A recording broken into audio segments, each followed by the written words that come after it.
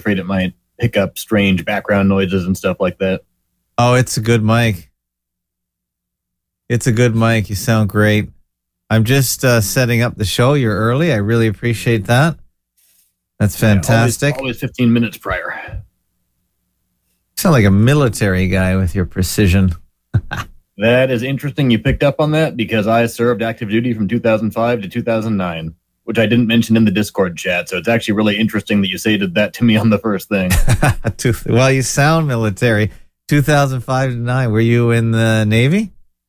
Well, sort of. I was actually in the Marine Corps, which is actually the Army of the Navy. I meant to say Marines. Okay, yeah. That's that. My mind was Marines, but I'm thinking Navy because I was just talking about my grandfather. He was in the Navy. Well, it is correct. The Marine Corps is technically under the jurisdiction of the Navy, so you're not totally wrong. Yeah. Well, just the way you talk, you have a very respectful tone to your voice and your cadence and diction. I try. I have a bad habit of speaking too quickly and kind of have a runaway, sometimes stream of consciousness train of thought. So tell me if I start speaking too quickly or if I'm difficult to understand, anything like that. I'm not used to speaking on Discords and interviews. It's very new to me, so I'm still an amateur, still a rookie here. Oh, that's fine. The rookier, the better. That's how I like it. I'm just editing an audio chat I did this morning, so forgive me if I pause for a second. Oh, no problem. I'm still getting myself situated here as well. I heard your show that you sent me. That was on Silas's Discord. Oh, yeah, I'm glad you got that. Sorry, I didn't understand. I'm such boomer tech here. I didn't realize I had to give you permission on the Google Docs thing or whatever it is to let you listen to it, but finally I figured it out. But what did you think of that? Did you like it? You're excellent. Sorry, I should have said that. Yeah, it was very well done. You carried the conversation very well. Who recorded that? That, as far as I know, is just being recorded by Silas's little bot that he has in the chat. As far as, again, I'm new to Silas's Discord as well, but he has some kind of recording bot in his Discord from when the group speaks. And I simply just asked him for a copy of the recording afterwards because I actually wanted to play back what Silas and I had been speaking about prior to the clip that I sent you. But the whole last hour of the conversation just kind of ended up being an impromptu interview on me talking about working in the pharmacy. And so I just decided to clip that and send it to you as an idea of the conversation that kind of spurred our meeting here together. So you kind of had an idea of what I was like and what the subject material that I had already been speaking on was, because I figured you'd want to incorporate that into your own interview. And I just hope I can give you as good of an interview as I did impromptu off the top of my head. It was kind of... Yeah, it was really good. Since Silas's Discord. It was excellent. It was very, very good, I thought.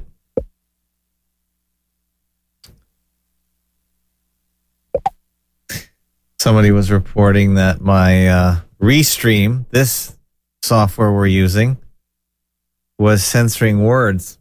So, really? I've never heard of that. I don't have any words being censored, but they claim one of the censoring users, as in like actual audio censoring, like distorting or covering up the word, or censoring like taking down the stream kind of censoring. No, the chat. We have a Restream as a chat, and he claimed that it was censored. Within the chat room, things are being censored. Yeah, okay. And that's news to me, and I'm trying to just correspond with the Restream people right now to see if they've heard of it. I never heard of it. Okay, I'll stand by here a minute. Yeah. As the show name, your name, should I put Milo? Yeah, go ahead and just put Milo. That's what they know me as on Silas's Discord, so we might as well keep it semi-consistent there. What should I say your title is? Because Milo, I want to put something more descriptive. But Milo on COVID, or you want to give the profession? Well, let me put it to you this way. What did you want the primary subject matter of the interview to be? Because we should probably name it after that. Like if you wanted to talk about just Milo and the, I don't know, maybe something having to do with the Milo pandemic discussion, perhaps. Yeah, well, we we could cover all elements of the pandemic, not just the vaccines and stuff like that. And the information I'd like to give, I think that's the most pertinent, is kind of what I can give as an insider inside of the healthcare industry that most people don't have direct access to. So I would say call it Milo in the discussion about the pandemic or something to that effect. Can I call you a healthcare insider? It's a little dramatic, but if you really want to, yeah. I mean, if that's... How about healthcare worker? Yeah, that's fine. Healthcare worker is good. I like that. Okay. That's the thing. The insider makes it sound as if I have some kind of secret inside information, and I truly don't, which is actually part of the process of working inside the pharmacy when the COVID stuff happened. Not to jump into an interview already, but the fact that I had people asking me, do you have any kind of secret insider information? I see you're here in the lab coat, and I had to actually say no. I don't have any information about what's going on, even though I'm supposed to be the expert, even though I do this for a living. But sorry, I'll save that for later when we get into it. No, this is the pre-interview. This goes out on the podcast, and I start the taping of the video separately. Okay, that's fine. This is the bonus material for anyone listening to the podcast, and any silent areas will be clipped out. At least they should be, as far as I know. Otherwise, they just can watch the timer count down and wait for more chatter. Should I say where you're from in the U.S.? Yeah, that's fine. I'm from California, and I don't mind people knowing that necessarily. And I think that is important to take into consideration. Everything I say is coming from the perspective of somebody who worked in a major metro area in California. So, it's not as if it's a good thing to give people that kind of perspective on, so that they know this isn't coming from somebody who worked in small town USA and flyover country or some little corner that they may not consider to be as pertinent to say, well, of course it was like that in, the Ozarks or wherever you're from. But no, I was most definitely, in a major metro area in a city of hundreds of thousands. Okay. So I think that is worth including in there. Okay, that's good.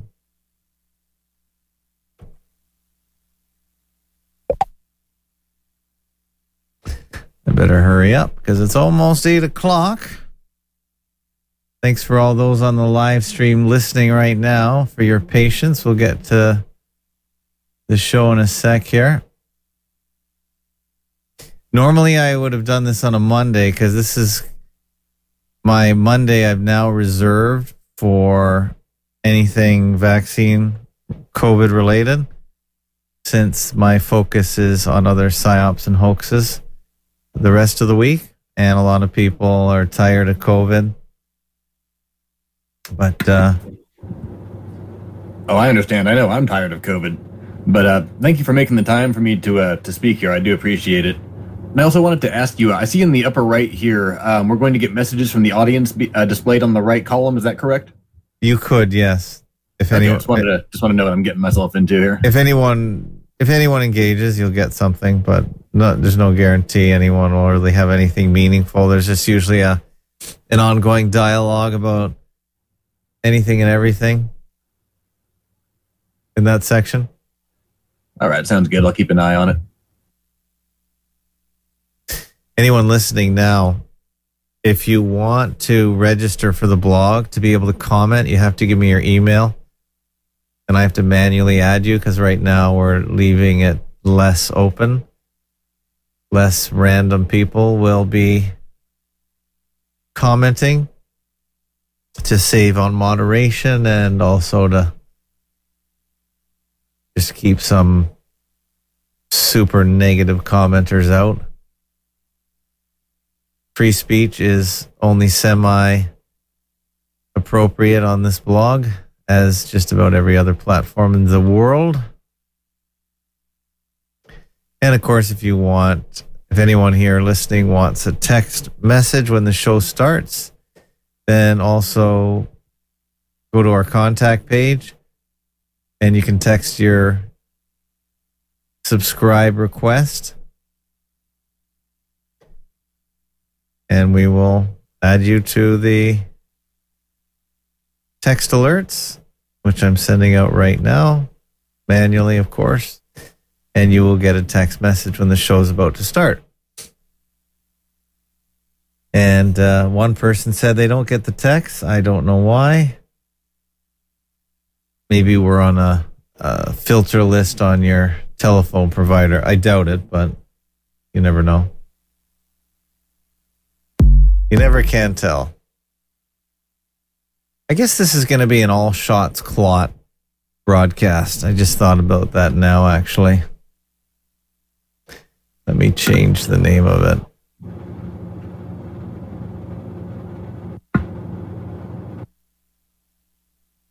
ASC, All Shots Clot 002.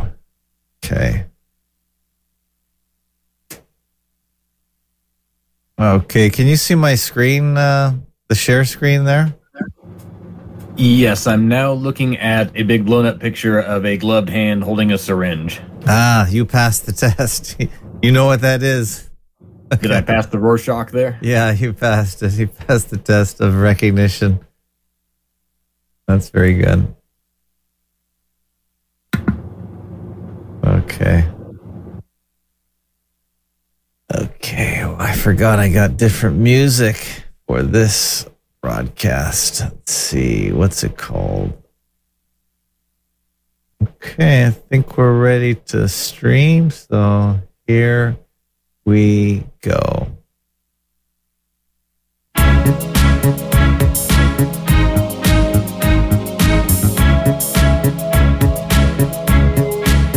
Everybody knows that the dice are loaded.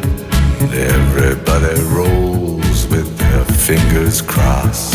Everybody knows the war is over. Everybody knows. Alrighty, good evening, everyone. That's the great Leonard Cohen, Canadian. Everybody knows. Everybody knows what? Well, we're going to find out what everybody knows. This is the All Shots Clot show, episode number 2. Normally it's at Mondays at 8 p.m., but tonight's guest is on the wet coast of the United States, and he couldn't quite make it for 8 o'clock. So I said, no problem, we'll do it Sunday, when you probably have more time to do it as well. Now, I almost called this the Fakeologist Show, but anything related to COVID and the vaccine is going to be the All Shots Clot Show. Now, it's a little harder to find this show because everyone is on the Fakeologist platform. All Shots Clot is on a sub-platform of Fakeologist.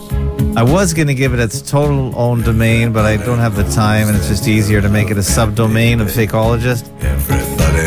Because this, of course, is the greatest hoax in the history of the world that's on right now.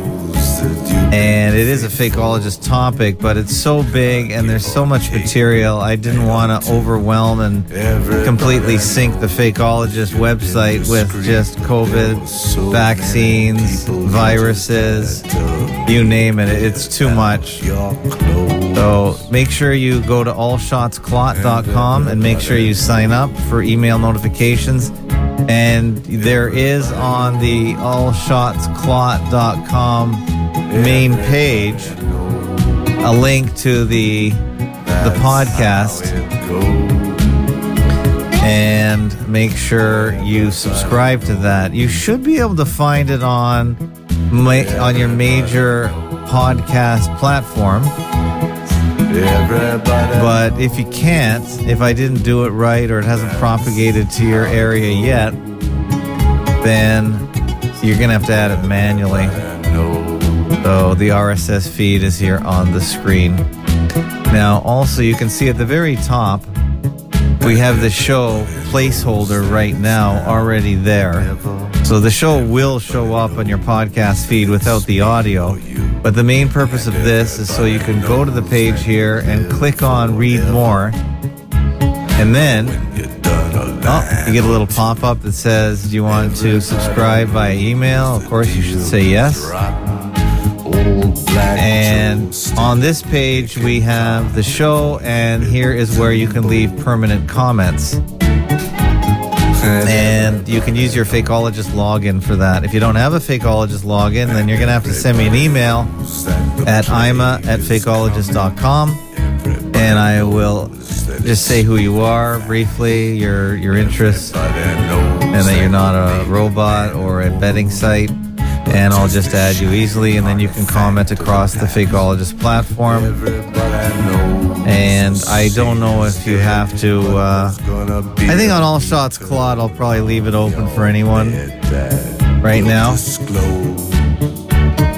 But anyway, we'll see how the day goes. We'll just see if we get any comments, because right now most people don't know that allshotsclot.com even exists. Everybody knows what you've been through. All right, let me just tell Restream I'm busy. Top of Calvary to the beach in Malibu. Okay, I gotta tell them to go away because I have my special guest from California, as I said. So we're gonna hot down Mr. Leonard and say hi to Milo from California. Hello. Hello, and thank you for having me on. Well, thank you for coming on. Just before we started this broadcast, I was listening to your pre-recorded show on the Silas Discord server, and I thought you sounded and came across really, really well, really professionally. And wow, you didn't really even need any kind of prompting. You really were able to provide quite a bit of information with just about no questioning. So well done on that. Oh, no problem. I mean, if anything, I probably do better in that format because I have such an unquiet mind and such a habit of going on these sort of, tangents of the stream of consciousness, and I have so much to say on the subject. It was actually very cathartic for me to be able to, frankly, kind of unload all that, even in just a little Discord, because it's so difficult to find venues and even just people that you can talk to about these kind of things, especially because, as we've talked about before, so many people are ready to be done with COVID and want it to be over. And so for someone like myself, it's actually nice to be able to find like-minded people to talk about with this kind of subject matter. So I'm glad to be on here tonight, and I look forward to talking about all this with you. Yeah, and you were. I'm pretty sure that Silas recommended you to me, because Silas has been on my broadcast. I apologize if it wasn't Silas, because I haven't checked all the cross references. I get a lot of tips, which I really appreciate. People emailing me saying you should talk to this guy, or this guy knows what he's talking about. So just email me, everybody, and I will try and follow up the best I can. How did you get to Silas's server? Well, the way I got to Silas's server actually began, I guess, in 2020 when all of the COVID shot and all the COVID hysteria, and in the USA also the mass riots were all starting. Mm-hmm. And I got on the app Telegram because it was very similar to Twitter, but significantly less censored. And that was, basically the lack of censorship led me to this Telegram app where I was looking at a lot of, vaccine and COVID shot related channels on Telegram. Mm-hmm. And just one of those channels at some point, somebody actually posted one of Silas's videos on there, which led me to Silas's other accounts on his YouTube and Odyssey and so on and so forth. And then eventually to his Discord server. Yeah. So for me, it actually began on this other app looking at, uncensored vaccine related content on Telegram.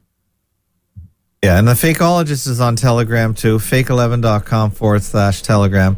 My Telegram is pretty much dead, and I was a supporter of Telegram for a while to get faster uploads, but when I tried to hook up the audio chat to Telegram, they actually deleted my account on Telegram, my other account, and blocked my other number.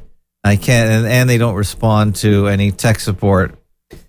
So I think I'm pretty much done with Telegram as an app for the most part. So I know there's a ton of people on it. I think it's just compromised and flooded with a lot of garbage. There are a few channels on Telegram like Dark Side Papers I follow, but my biggest issue with Telegram or any other of these scrolling apps like Discord is it's so hard to find information. I'll go back to a Telegram and there'll be 5,000 messages. Now, what are you supposed to do with that? So that's my frustration with Telegram and on Discord. And also, Fakeologist has a Discord as well where we do our audio chats at fake11.com/Discord. So, yeah. Okay, that's pretty cool. So, were you, before COVID, would you consider yourself an awake person, as in you know that there's more to the story about life and what's going on? Oh, yes. I definitely already before COVID was already, learning to question everything I'd ever been told. I was already actually going down a rabbit hole of what some people would consider to be conspiracy theories, but what I would consider to be, more alternative interpretations of information, or looking at sources that are outside of the, the mainstream, sort of Overton window that you're allowed to discuss and look at and consider.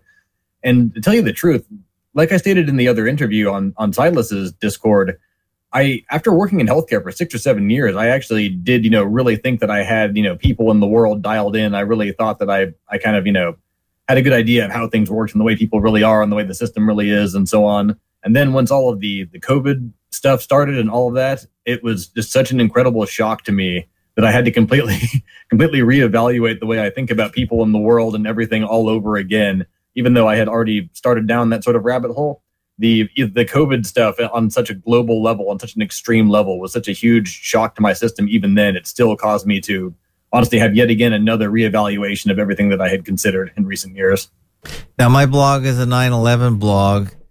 So can you give me just your really fast evaluation of what you think 9/11 was all about? We'll use that as just a little litmus test to see where we can gauge your...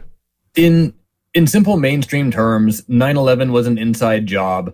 Osama bin Laden is a CIA asset and a member of the House of Saud, the royal family of Saudi Arabia. I think that the most likely explanation is that, like most acts of terrorism, if we're allowed to use that word, 9/11 was probably an inside job set up by the CIA, Israel and Saudi Arabia, Mossad and the House of Saud. All of the fingerprints are on there. I think it was used as a pretext to pass a bunch of horrible authoritarian laws, change or metamorphosize American society into something completely different than it had been previously, and lay the groundwork for the next, 20 years of Middle Eastern wars and occupation that the United States has engaged in. And even then, and so on and so forth. I've got to cut myself up there to be brief, but that's my general take on it. Yeah. Now, on the podcast, you said you are ex-military? Yes, I am. I actually did not mention that on Silas's Discord, so I was actually surprised that you picked up on that right away just from the cadence in my voice. But yes, I actually am a military veteran as well as being a healthcare worker. And so I've basically spent most of my adult life inside of these sort of institutions like the military, the healthcare industry, so on and so forth, that most people, frankly, are not inside of and have never been inside of, and usually only know, see, and understand through the lens of, unfortunately, mainstream media depictions of what those things are like. And so as someone who's spent my entire adult life pretty much inside of these kind of institutions, it's had a very profound effect on me, I suppose, in seeing the way things really are inside of the military, seeing the way things really are inside of healthcare, seeing who's really in these organizations and institutions, seeing who really runs them, what are they really like, what do they really believe, are they even good at their job, so on and so forth. And that's kind of frankly led to a very, I guess, frankly, a disillusionment within me about a lot of these kind of things, what I was brought up to believe and what I was told to believe, quite frankly, looking back on it now versus the actual reality has, again, led me down this sort of rabbit hole to where I am now. And so that's why we're here speaking on the platform tonight. Yeah. What's the biggest thing that the public doesn't know about the military and its members? That is a tough question because I'm a little out of touch myself, having been out of the military for 15 years. Okay. But I would simply say, let me put it to you this way. Beginning in the late 90s, there was a huge, massive wave of rehabilitation in public conception of the military. In the United States, beginning with the Vietnam War, almost every single military movie was very negative. I mean, there was still the occasional Top Gun, Tom Cruise glorification movie, but most of those military movies following Vietnam were very negative. They depicted American soldiers in the military and warfare in general in a very negative way. War is hell. It's nihilistic and pointless, so on and so forth. But beginning in the late 90s, beginning basically with Steven Spielberg and things like Band of Brothers and Saving Private Ryan, that was the big one in 1998, the American military underwent a very media-driven rehabilitation campaign and a sort of re-glorification of war that had not existed in our society for decades. And looking back at it now, that was the laying the groundwork for 9/11 and the later Middle Eastern wars that were already being planned at that time. So I guess what I would say is, compared to the way that the American military and the soldiers and servicemen in general are depicted in media, is drastically different than the way they are in real life. The number one thing that people don't seem to understand about U.S. soldiers, or servicemen, I should say, is that they're not all necessarily a bunch of professional, hyper-competent supermen. They are just human too, and unfortunately, just like in healthcare and so many other things, in a very super important field, shall we say, the people inside of the U.S. military, just like the people inside of healthcare, are not super impassioned people that believe strongly in the mission that they're given, and that they have I almost said I'm slipping into the mindset again and about to say we, like I'm back in there, but that we as servicemen have this this sort of true believer mentality in our mission and what we're being told, just like in healthcare. The truth is there's a huge amount of disillusionment even within the structure of the military. Most guys are just there for a paycheck. And I guess the number one thing that I should say that the average civilian doesn't know is that there's basically a 5% re-enlistment rate in most branches of the military. Almost everybody gets out after their first 4 years. The vast majority of men who stay in the military and thus move up in rank and become persons of authority and policymakers, most of those types are actually men who stay in for financial reasons, i.e., they knock up their girlfriend and now they have no way to get out of the military and support a family, so they have to stay in. Okay. Most of the men in upper echelons of the military, or at least that kind of middle management level, are men who don't necessarily want to be there. They're not really impassioned about what they're doing. And unfortunately, those are the men who lead the junior soldiers coming in, the 18, 19-year-olds, and it creates a horrible environment where you get there as a young man, all gung-ho, ready to be an American soldier, let's, and your platoon sergeant is just some, middle-aged fat guy who doesn't, give a crap. And he's only there because he needs the benefits to support his damn wife he doesn't even like because he knocked up some girl when he was a young soldier himself, and now he's stuck with her. And it just creates a really horrible environment that's very not conducive to mission accomplishment. And it actually has permeated throughout the entire military. In my opinion, is actually part of the driving force of what we're seeing right now as we speak, which is this finally escalation in the breakdown of the U.S. military, which is starting, in my opinion, to come apart at the seams. Like the rest of America, I guess. Like the rest of America, yes. By design. Did you guys? By and large, yes. But I feel the military is unraveling more rapidly than what they, quote unquote, they want to happen, because they still need the U.S. military to enforce international law and policy. And if they cannot do that, we have a serious problem within the global empire cabal here, because the U.S. military is supposed to be the enforcement wing. It can't fall, but it is starting to. Yeah, they're definitely the enforcement wing. The United States occupies almost every country on Earth, I believe. The vast majority, yes. The USA has, at very least, some form or another of military base in the majority of the countries in the world. I don't have the exact statistics in front of me here, but the USA occupies more of the world than it does not, technically. Yeah, I've looked it up. I think there's supposed to be 193 countries, and I think the United States is in at least 150. Yeah, it's something like there's 198 countries, and the USA occupies 146. It's some stat like that. It's basically the USA occupies physically on some level 75% of the world, and thus enforces policy on at least some level, if only through physical presence there. Yeah, and they are policy enforcers for sure. Absolutely. Yeah, they're part of they're if you believe there are 3 city-states, the Vatican, City of London, and Washington, and Washington's the enforcement arm. Well, I think that stands to reason, because I don't think there's any threat to the continental United States from anyone anywhere, and there probably never has been, actually. So the idea that they need that kind of a military to defend their borders is ridiculous. And it's turned into, obviously, a massive business. And I think the business of the United States is military, period. Oh, yes. The United States economy is highly dependent on the military-industrial complex. In fact, that's more true now than ever. Yeah. Not only because, of the arms industry, but now, literally, even on top of that, so much of media and entertainment and so many other things are military-influenced. Even back in the 90s when I was growing up, it wasn't quite so prolific in society that everything was military. And I don't just mean recruitment ads. I mean video games, movies, all kinds of references in music and, music videos. It's just actually the military itself has really permeated society, and it is a form of advertising and recruitment tool on the public, as well as trying to shape their their perceptions and like tell them what they're supposed to think about the military and servicemen and so on and so forth.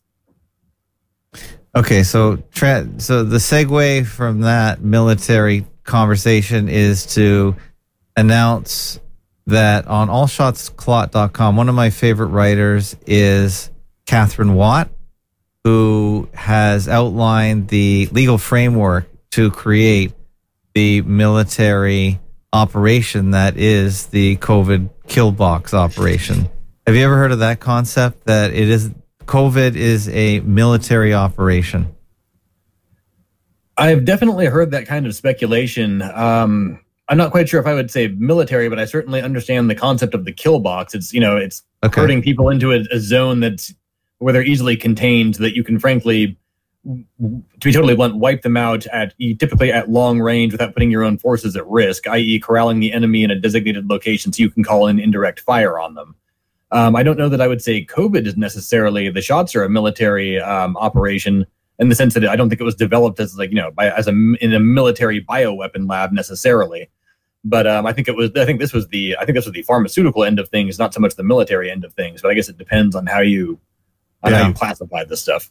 Well, if you go to her blog, bailiwicknews.substack.com, she literally shows that the COVID shot is a countermeasure, which is, I believe, a military term. And it is through the legal framework that it's operating under that they can do almost anything without any kind of testing. They can go around, they can subvert all consumer non-military laws and regulators, and that's really how they've gotten away with it. And they are operating, and all their pharmaceutical suppliers that create the countermeasure are operating with total immunity. So she really lays it out beautifully, and she is my number one blog source for how this operation has been created, and the laws have been created for the last 50 to 75 years, incrementally. And now we are at a point where the Secretary of the Department of Health and Human Services is the de facto ruler of the United States right now. And even the president is subservient to him. Interesting. I might have to give that a look there.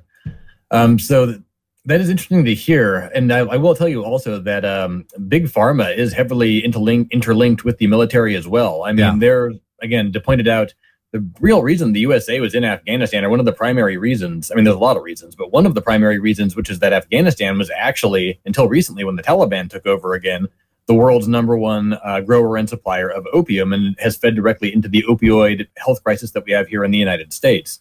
A huge amount of it actually is literally heroin-based warfare, as what was going on in Southeast Asia in the Vietnam era as well. Okay. If you ever watched the Denzel Washington movie about the American Gangster, it actually shows some of that in that mainstream Hollywood movie, that there was mass amounts of people working within the military, both with working with the gang structure in the United States, and even within the as a policy in the U.S. military and government to bring heroin from Southeast Asia into the United States, even back then in the Vietnam era.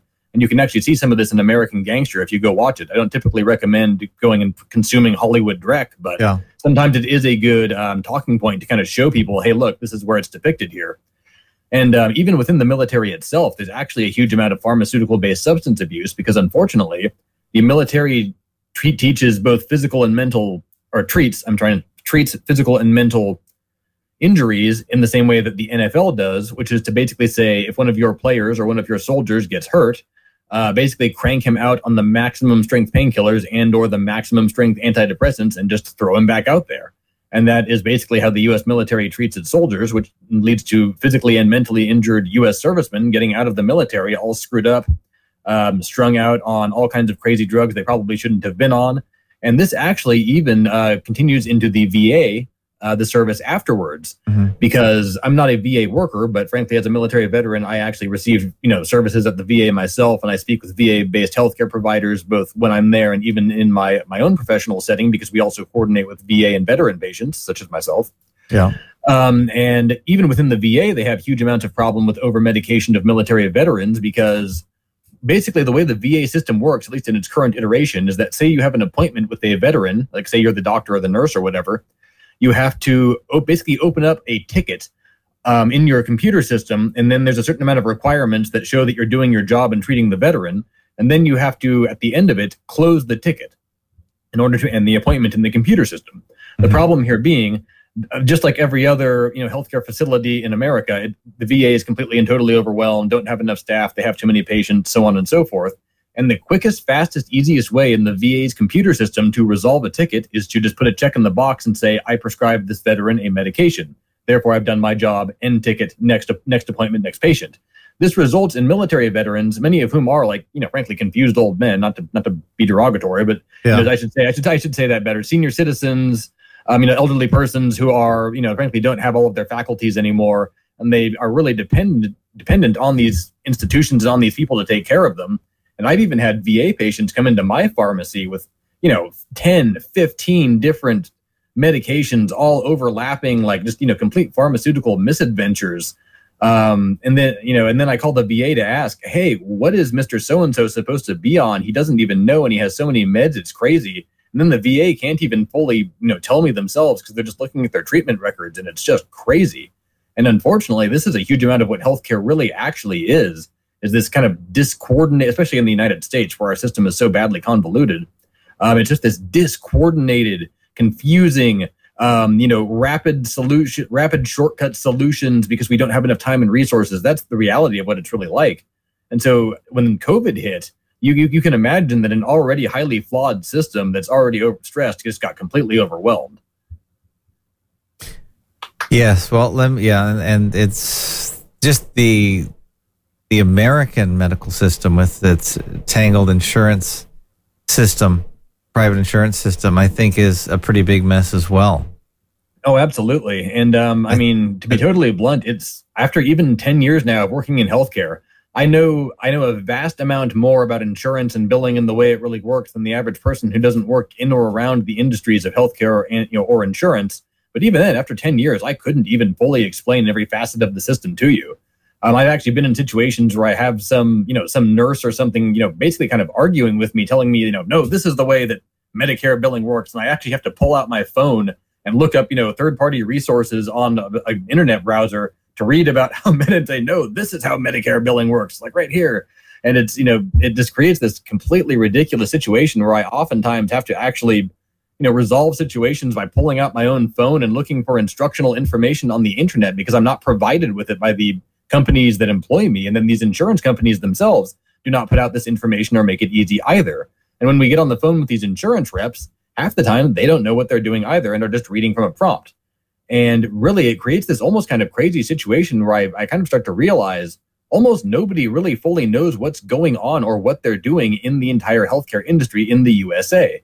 And it's kind of like pandemonium. It's bedlam sometimes. Mm-hmm. And to be totally blunt, that's why I'm kind of one of the, I see myself as one of the little islands of sanity in all of this, just trying to do my job and help people to the best of my ability. Whereas so many other healthcare workers, honestly, just like those disillusioned soldiers I talk about, have kind of checked out of the experience and even their responsibilities and just kind of try to get through the day, quite frankly. And, that has been my experience, quite honestly. Okay, on the screen, you should see Bailiwick News. One of her pin posts is the legal walls of the COVID kill box. And yes, I'm looking at that now. There's an interview that she relates to. I haven't listened to it, so I'm going to listen to it after the show or tomorrow. And basically, this is a Department of Defense military vaccine program, and that's really how they've created this framework.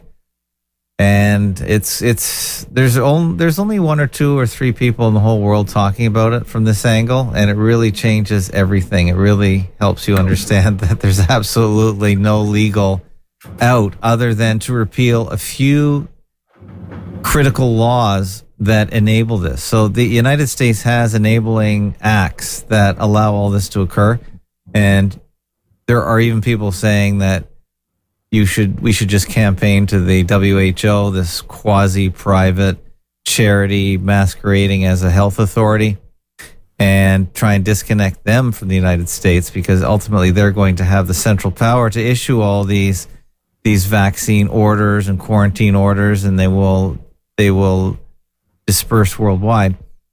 But she said all you have to do is just unhook a couple of these enabling acts in the United States, and any laws that are or mandates or declarations or diktats that come out of the WHO will just stop at the border. So the United States has the ability to unhook all these laws itself. I don't know about Canada. We're probably much further up the creek. So really, this is really instructional. I recommend this to everybody, including you, Milo. But let's get on with your story, because I really wanted the whole idea of the All Clot Shot show, if we don't have a guest, is to just take calls and hear vaccine damage and injury stories.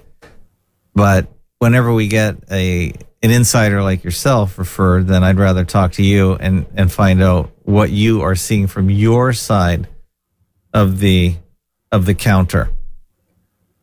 So go. You can start. I think you work in a pharmacy or a pharmacy-like setting. Yes, I work in a standalone pharmacy, not within a hospital or not part of a greater facility, but I work in a standalone pharmacy that's corporately owned. Okay. Although one thing I would like to point out is that the entire system is so incredibly incestuous in the USA because it's all privatized. Okay. But even then, all of these little urgent cares, emergency rooms, hospitals, pharmacies are all interlinked and like literally just down the street from each other. Yeah. But they're all at the same time kind of divided up, as every little I guess group wants to get their fingers into the pie and get like as much money out of it as they can, when things could be so much better streamlined. But again, I don't want to fully go into that. But one thing I would be quick to point out about what you just said about the World Health Organization wanting to create this kind of, globalized, almost like vaccine, bureaucracy. Even in the USA, those, the average time of the creation and the approval and the process of vaccine creation, testing, and ultimately approval by the FDA is like a 10 to 15 year process. Those COVID shots were just completely circumvented and pushed through in a matter of months, which is outrageous. And so I have to say, even if things aren't coming down from, the WHO or the World Health Organization, even within the United States, we're already so corrupted. And so, our politicians are so disingenuous that I think that we'd still be experiencing a lot of the same things, even if it wasn't coming on like a global sort of new world order level. Well, the global thing hasn't really been hooked up yet. That's next. And that way all the United States representatives can just wash their hands, as they've been doing, and our officials in Canada have been doing. They always just say, listen, don't blame me. It's the doctor over here. It's the Public Health Authority of Canada, which is a private charity. It's not even representative of any of the people of Canada. It just was an imposed superstructure that was put on top of Canada, like it was probably everywhere else. It does not. They don't. They're not elected. They don't answer to any elected official in Canada, so they are completely disconnected. They work for the military, pharmaceutical, industrial complex. Period. Right, and so in the U.S. is similar. So there were no approvals required because this is a military countermeasure. It's not even officially a vaccine, and the FDA has nothing to do with any of it. That's the whole point of Catherine's research. They don't need to do any of that because it's a countermeasure, because this is war. This is the war on, in this case, the United States. No, it's true, and they circumvented all rules, laws, and regulations on it. But to answer your question, yes, I work for a corporate pharmacy chain, not part of a greater facility like the VA or like the inside of a hospital. I'm in a corporate pharmacy chain. All right, so did you administer the COVID shot in your pharmacy? Oh, yes. Did you personally administer it? No, I was involved more in the prep. I was offered the additional training and licensing to do the additional money as well to actually do the physical vaccination. But I actually declined, much to the chagrin of the boss, because I could not bring myself to physically inject that, especially into children. So as much as I'm involved in the vaccine prep and all that, I wasn't the one actually pushing it into people's arms. I was the one standing next to the one pushing it into people's arms. Right. You held them down. I was offered the training and education and licensing to do it, and even some extra money to do it, but I just couldn't bring myself to do the additional training to do that to people, especially like the children. I couldn't imagine. I didn't want to do it. What's your take on vaccines in general before we get specific with the COVID shot? Well, I told a story on the other interview here, and I think I'm just going to tell it again, pretty much verbatim, which is some years ago, before I worked in healthcare, I had a very kind of, I guess, sort of normie outlook on the vaccines and a lot of the things pertaining. I remember, years ago, there used to be a TV show with those two magicians, Penn and Teller, and it was called Penn and Teller's Bullshit. And on Penn and Teller's BS, what they would do on that show is they would take, I guess, like conspiracy theories or like alternative, interpretations or whatever, and they would debunk these things on their show.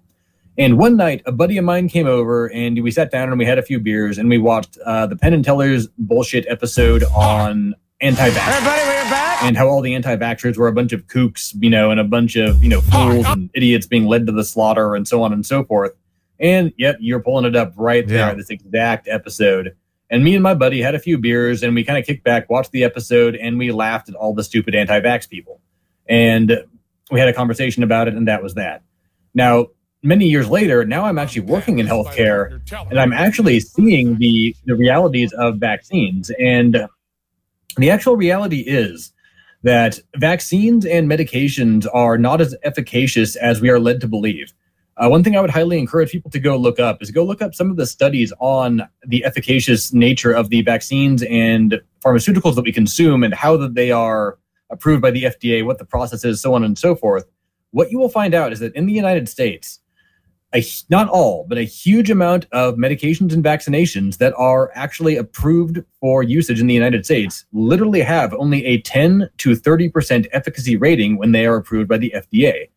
And what this ultimately tells us is that, most people don't really get that much good out of most of the medications and vaccinations that they take. Some of these vaccinations and medications get approved with literally a 10% efficacy rating in the clinical trials, which means that those vaccines and those medications are not significantly different than the placebos that they are tested against. And yet they get approved for usage anyway. And I personally think that this is one of the darker sort of insider secrets, I suppose, of the healthcare and medical industry, except for it's not really some, big secret that you need like a government security clearance with or something like that. You just have to go and search out the information for yourself, and you'll actually find that the real information is, in fact, these medications and vaccines are not nearly as safe and effective as what we are told. And to be totally blunt, that was one of the biggest wake-up calls to me going into the industry, as I started seeing things like people having shingles outbreaks after receiving the shingles shot. I mean, people getting the flu the day after they get the flu shot.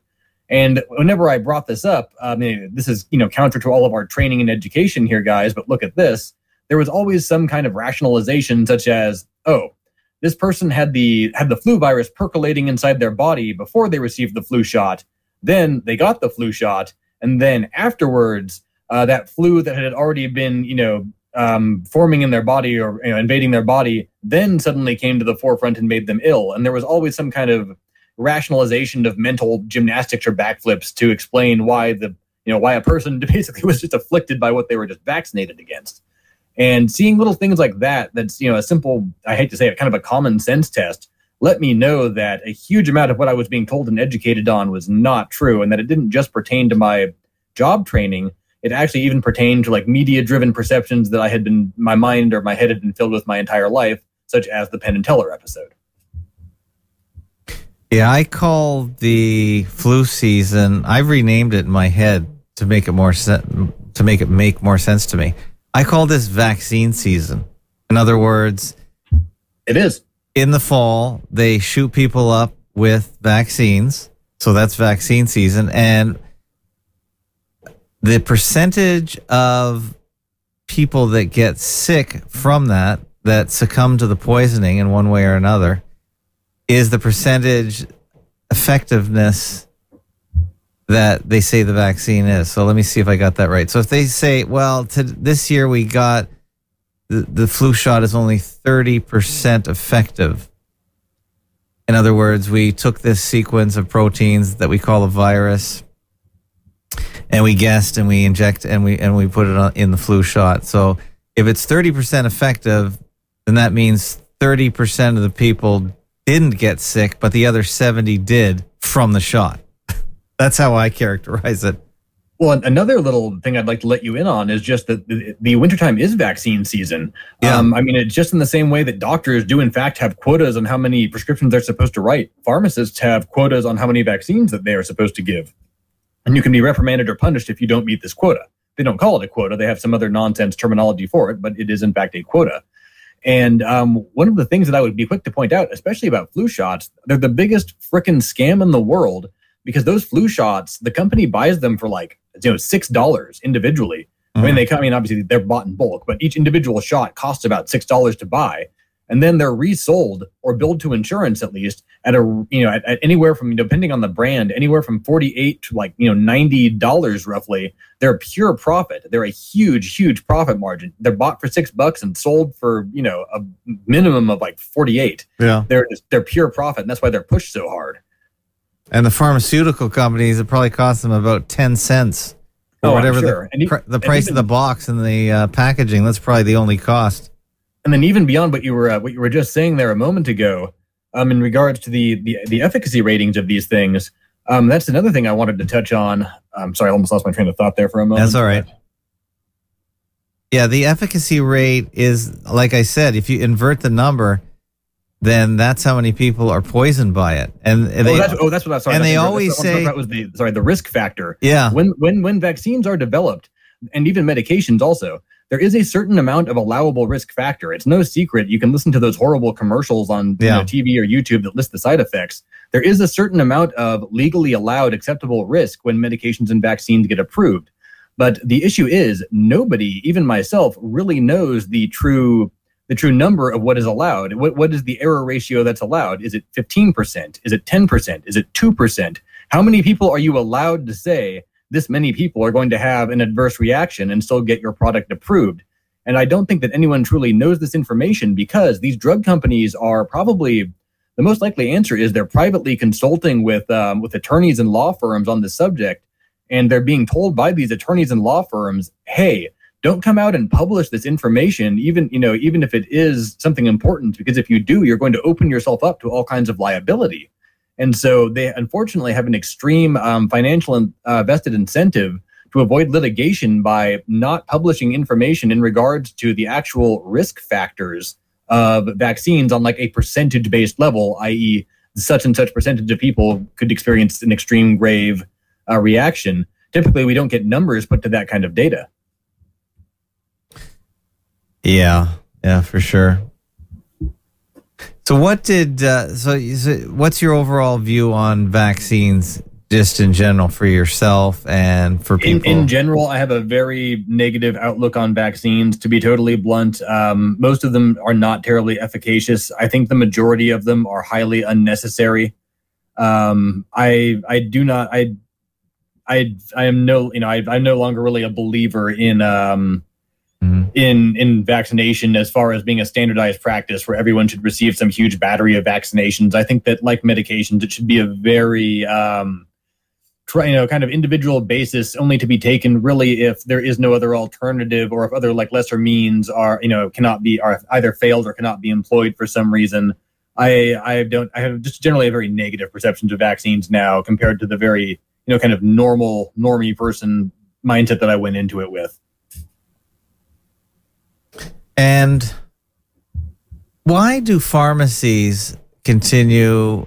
Well, first of all, I know the COVID shot was given out in parking lots by, I don't know who was sticking the needles in arms, but I'm always kind of surprised that a pharmacist can give a vaccine to anybody without knowing anything medically about the person, which is the whole reason why one would think a doctor would administer it, because at least they knew the condition of the patient, hopefully being a patient for more than a few weeks, before they injected some kind of toxin into them. So why do you think that they allow, or have they always allowed pharmacies to do it? Well, pharmacists have been doing that, and nurses as well, for a very long time in this country. Yeah. But the biggest reason is because they don't really have to worry about it, because you're basically, when you sign these sort of vaccine consent forms, you're more or less kind of like waiving your right to litigation in a sense, when you're kind of signing your life away. When you're on those forms, it always asks you, do you have any medical conditions we should know about? Do you have any allergies to this? And a bunch of basically liability related questions are on those release forms. But because you put all those checks in all those boxes, as soon as you sign off on there, the pharmacist and even the doctor or the nurse, whomever, is only really kind of obligated to ask, hey, do you have any questions about this? Have any conditions? You've already put checks in all those boxes. that legally covers these entities that are employing the people that are injecting these vaccinations into you. And it also covers the individual pharmacist, doctor, or nurse from liability as well, because you pretty much signed your life away and said, like, hey, even if I do have this condition, I'm just letting you know, so on and so forth. If we do see something that really flags on there, we will say something to someone. And we actually do occasionally have to refuse people vaccines as well, believe it or not. But most of the time, if there's no chance for liability, like, hey, no, this isn't going to blow back on us, let's make some money off of it, that really is the attitude. They put it out like there and let people do this with no background check on the person other than just giving them a little sign-off sheet where it asks, hey, is there anything we should know? And that's about it. Okay, so when did you start giving out the clot shot in your pharmacy? As soon as they rolled out, as soon as they hit California, we had them and we started right away. And so that would be in the end, I can't remember the specific time, but the last months of 2020. Wow. So that's the first year. That was the first wave. And so COVID was announced on 3/11/2020. Yeah. So December you guys got them. That's really early. November, December, if I recall correctly. It was at the end. I want to say it was at the end of the first year or whatever when they had come out. Now, as a pharmacist or someone who works in a pharmacy, were you stunned by the speed in which you got these things? And did that make you any apprehensive at all? Oh, absolutely. It was crazy. How could, in the USA, we had four drug companies manufacturing. How could they all create these billions of shots and manufacture them all in a matter of months and distribute them all around the world so fast? How could they be created? Not just physically manufactured, but even just formulated in a lab, then physically manufactured in bulk in the billions, shipped all over the world and distributed so fast. It's simply not possible. It was obviously set up beforehand, and we know this because the first batch of COVID shots that we got were actually set to expire only a few months later. How in the heck could a freshly made batch of the first wave of COVID shots expire only like a few months after we got them? Because they were already manufactured ahead of time. And the later COVID shot boosters that came and the later waves of shots are much more normal and expire, a year plus out from the time that we get them. The first wave, they were getting ready to expire in a matter of less than a matter of months, because they had already been created. And I think that was very, very obvious looking at, even just the serial numbers, manufacturing dates, and a little common sense check on how fast they were deployed and how many were created and distributed. It had to be a setup. It had to be done ahead of time. And it had to be a way to really incentivize you to go through these and get rid of these really quickly. Exactly. They had to push that product, and they had to get those shots into arms.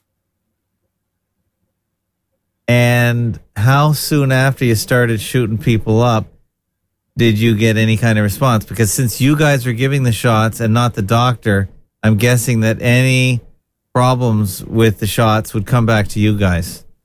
Yes, we definitely had people come back to us, and also incidents in the pharmacy as well. And even then, we would this is where I have to be careful because it starts dancing close to HIPAA and privacy law. But to give you an example, we had an elderly gentleman.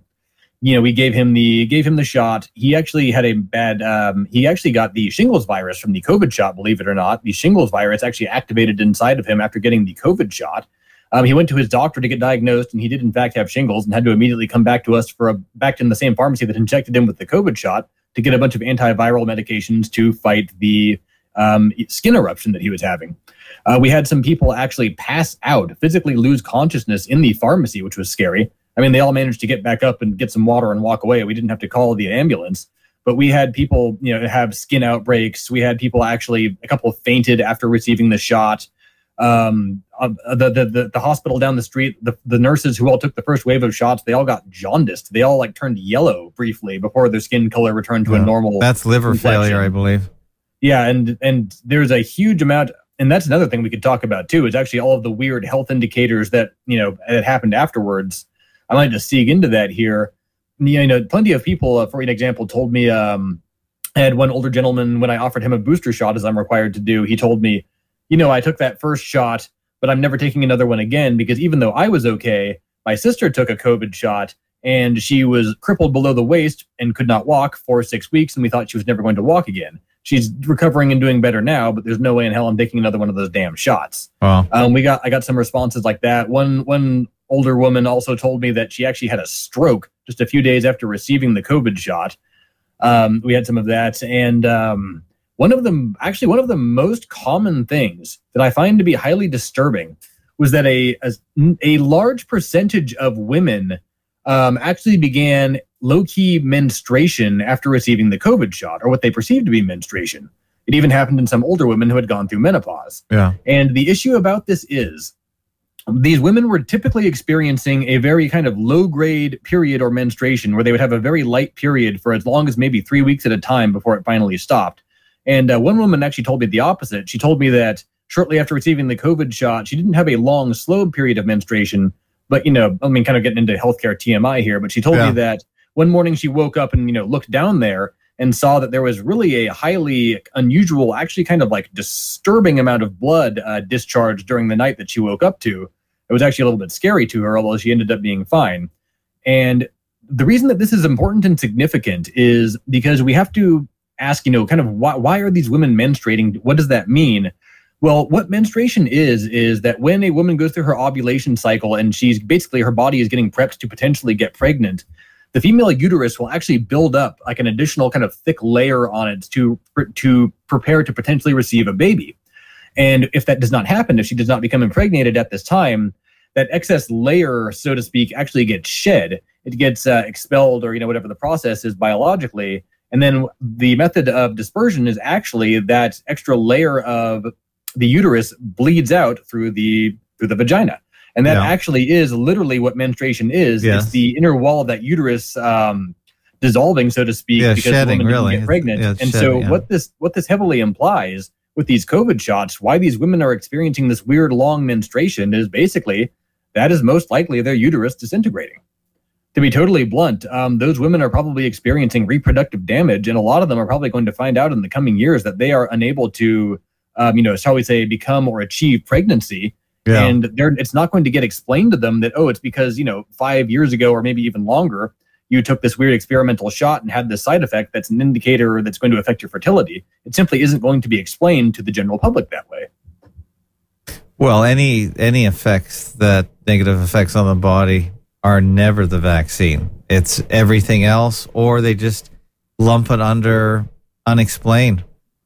And that was the number one cause of all ailments in Alberta, I think, in the last year. Unknown causes, which is ridiculous. And all-cause mortality and buzzwords like this. Yeah, how people can accept that, just, we don't know. All of a sudden in 2023 or 2022, we're all of a sudden stupid and we don't have the wherewithal to figure out why people are getting ill.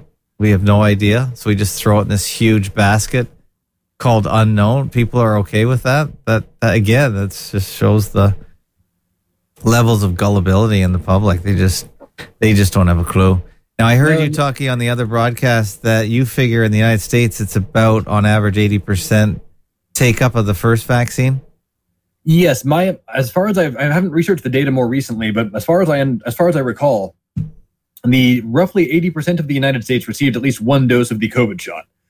A huge amount did not receive any boosters or even the second shot of the primary series. A huge amount of people seemed to very reluctantly take that first dosage. They kind of, said, I'm putting a check in this box. I'm doing my civic duty to be a good person and, do what I'm told by the TV and let you give me one shot, but that's it. No more. I did my part.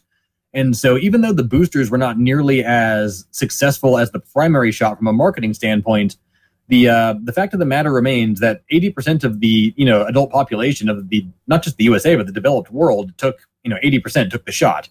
In the USA, some states were as low as like the 60s, like some of the lower, more rural states like in Wyoming, they didn't exactly have a huge uptake. Yeah. But in some states, it was 90+% as well, and it pretty much evened out perfectly to about 80% more or less, assuming we can trust the data that we're being given, which we can't. Yeah, the numbers are gathered on a county level, and then you just have to hope they're collated and sent up the chain. I think they end up at Johns Hopkins, who is one of the schools, one of the institutions that's really run this whole operation on behalf of the military.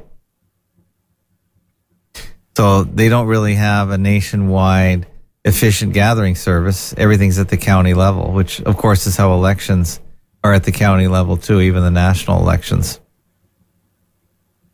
Oh yes, and I would say that in a country as huge as the United States, which is 5% of the world's population just by itself, Yeah. it's 330 million people on paper, and then 350 million people off paper, most likely. That number of it's just so incredibly difficult to gather good data in general for a multitude of reasons, not the least of which is the speed and expediency at which everything is forced to be done when you're dealing with these kinds of numbers. It just contributes to the greater I don't want to say the cluster F, but just this huge pandemonium of constant chaos within the system, and even the data that is being fed isn't necessarily good or accurate data as well. And it just contributes overall to the complete, pandemonium, this state of perpetual chaos that healthcare operates within. Okay. Now, from a practical point of view, how does a pharmacy keep track of vaccines for each person? Pharmacy systems are actually very sophisticated in that way. Every single vaccine is like a serialized product that's kept track of by the pharmacy's computer system. And so basically there's like an inventory stock system that you go in there and you actually have serialized, basically serial numbers of vaccines, product codes, you could call them. And that actually keeps account of how many vaccines that we have.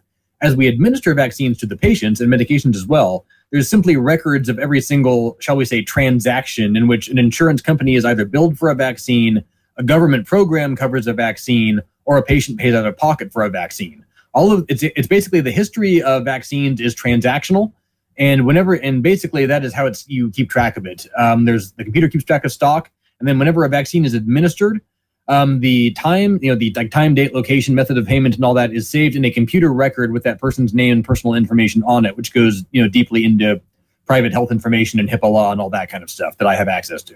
Well, is there a patient file that gets created on that database? Yes, there is. And that is just within your pharmacy or within your corporate chain? It's within the entire corporate chain. It's actually why there's such a huge emphasis on privacy law, because anybody who works for any of these big corporate chains theoretically has access to probably the entire system across the country if they know what they're doing and know how to use it, if they've been with the company for a while. This is why, there's certain things in the system like celebrities, for example.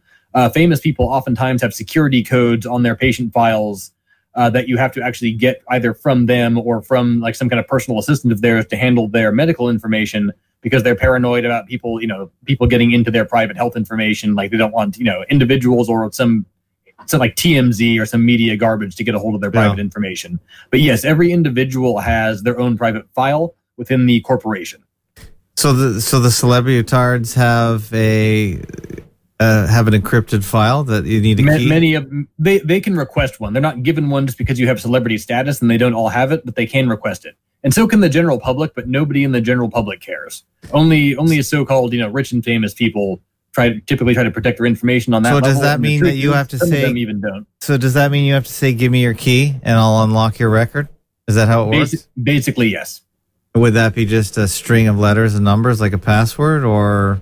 It's just a numeric digital password, if I recall. Okay, so once you go into the record with the key, as soon as you close the record, then it locks back up? Exactly. Oh, that's pretty good. I think I'll have to get one. But if you were worried about that, go ahead and do it. Just be aware, every single time your pharmacy or any office calls you, they're going to have to be like, "Give me your code." You have to go through the process every time. Yeah, I'm sure the digital ID will take care of that real soon anyway. But for the meantime, no, it's okay. I don't have any prescriptions, but so your chain keeps track of their vaccines. But if they went to another chain, then that would be another record that you couldn't access. Yes, that's correct. Which also contributes greatly, and that's true of medication as well, which contributes greatly to the confusion, because I can't necessarily see what's going on inside of hospital pharmacies or inside of other corporate chains. Yeah, I can only see my corporate chain. So we're constantly having to call and fax each other with all kinds of patient records and information, which again leads to the greater convolution of the process, just trying to pass information. And unfortunately, when you deal with the public, they typically are not very responsible about remembering their own information. They expect you to kind of do everything for them. And so you can't really rely on past health information when you ask the patients. They can't remember what vaccines they've had or when they got them. They don't even know the names of their medications. So all you can really do is just call the other facility, call the hospital, call the other pharmacy, call the doctor's office, whatever you're doing, and say, "Hey, can you look this guy up in your corporate file?" And then we compare notes. Yeah, if you have time and if they have time. If we even can, like, honestly. What was the story about the refrigerators at the beginning of the COVID operation? Do you remember that? Remind me specifically, because I mean the COVID shots, like any other vaccine, have to be stored and transported in a refrigerated manner. Some of them have to be kept frozen actually in a freezer, not just a refrigerator where they're kept at refrigerator level temperatures. They actually have to be below freezing. Yeah. But no, I don't specifically remember what you were talking about, other than a couple of incidents of some employees actually sabotaging or destroying the shots, which happened a little bit in the USA. But other than that, no, I don't recall specifically what you're referencing. Well, at the beginning, I remember one of the stories was, well, everyone needs special freezers and we need to transport them in freezers. And if they came out of the freezer, then they'd have to be destroyed. But that never really developed or continued on. It was right at the beginning. No, and that's true of all vaccines, to be totally blunt. That's nothing unique to the COVID shot. It was probably just some kind of overhyped element of the scare story, making it sound like it was even more of an impossible challenge to achieve what we're doing with the COVID shots, and how it's a literal miracle that it all worked out to build it up in the public's head.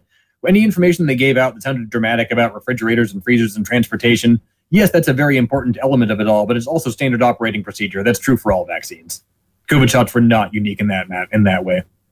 Okay, so without violating HIPAA laws, how many people, could you give a rough percentage of how many people went for number 2 shot, number 3, number 4, number 5, and what shot are we up to? Right now, we are currently up to shot number 7. That's assuming you took the initial dose of 2 shots, unless you took the Johnson & Johnson brand, which was only 1 shot. J&J has since been pulled from the market.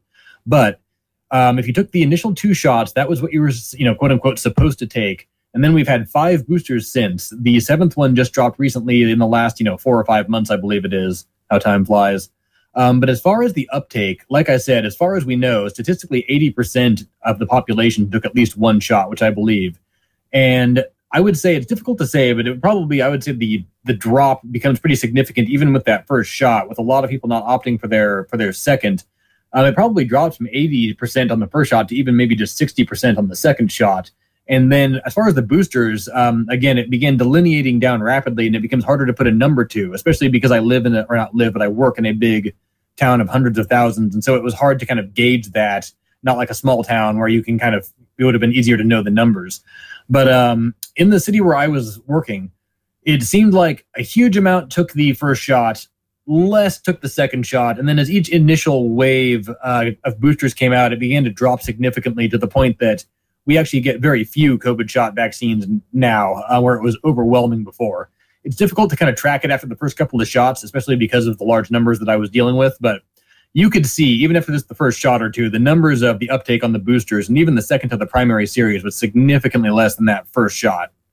And I think that's due in large part to a huge amount of skepticism amongst the public, who only went along with it because they felt coerced or because they were required to for employment or some kind of training or education they had to do. Right. So do you think even 5% gets 7 shots by your estimation?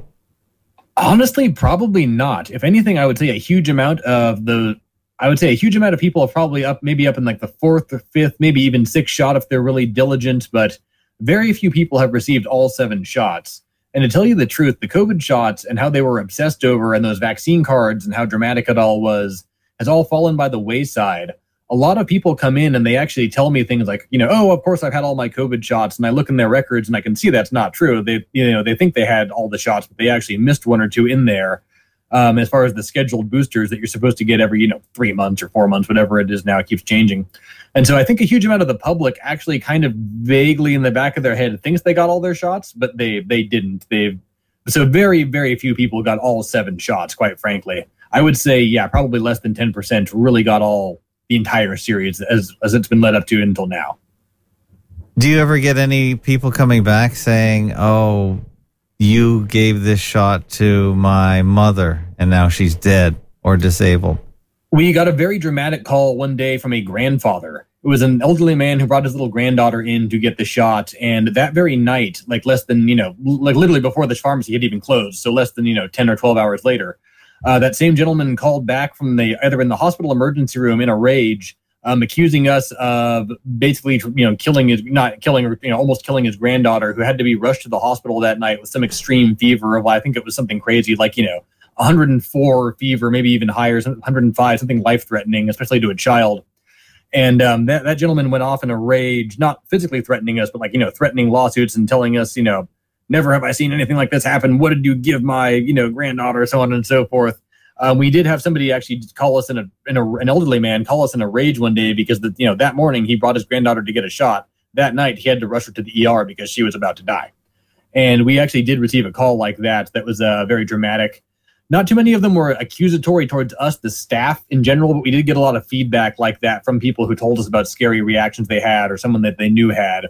Not too much took it out on us personally, but there was actually one call like that from one gentleman in particular I remember because I was there in the morning when he came in and I was there in the evening when he was screaming at us on the phone.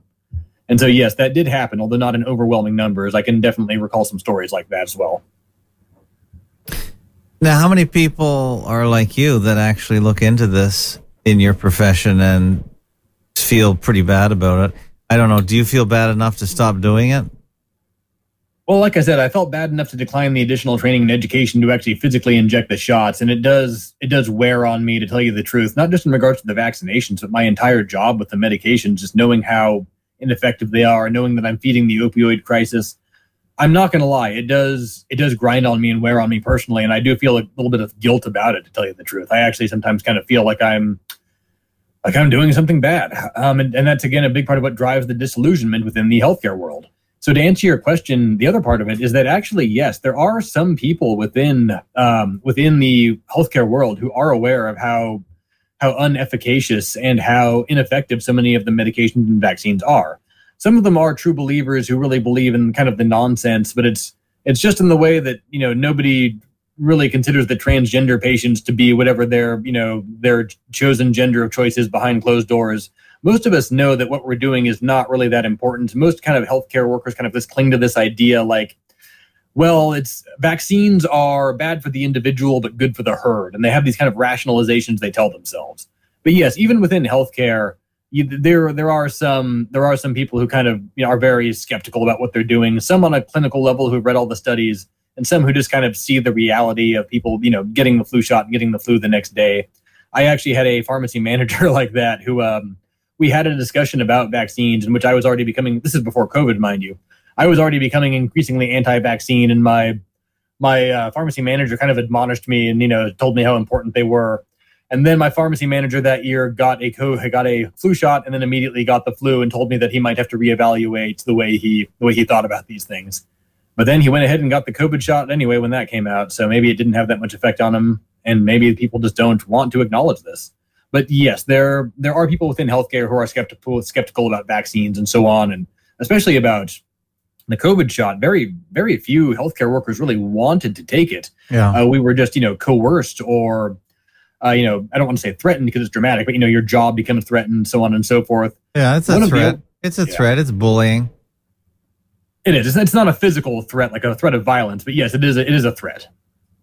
Yeah, you can utter a death threat. That's in the criminal code in Canada. Uttering threats, that's illegal. That's criminal, actually. I'm pretty sure it is in the United States too.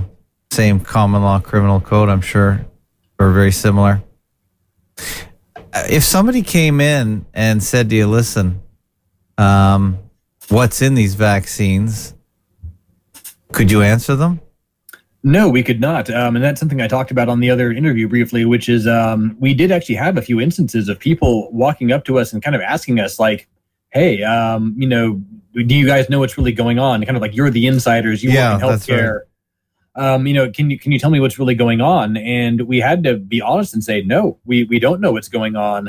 There's no information given about these COVID shots or what they really are.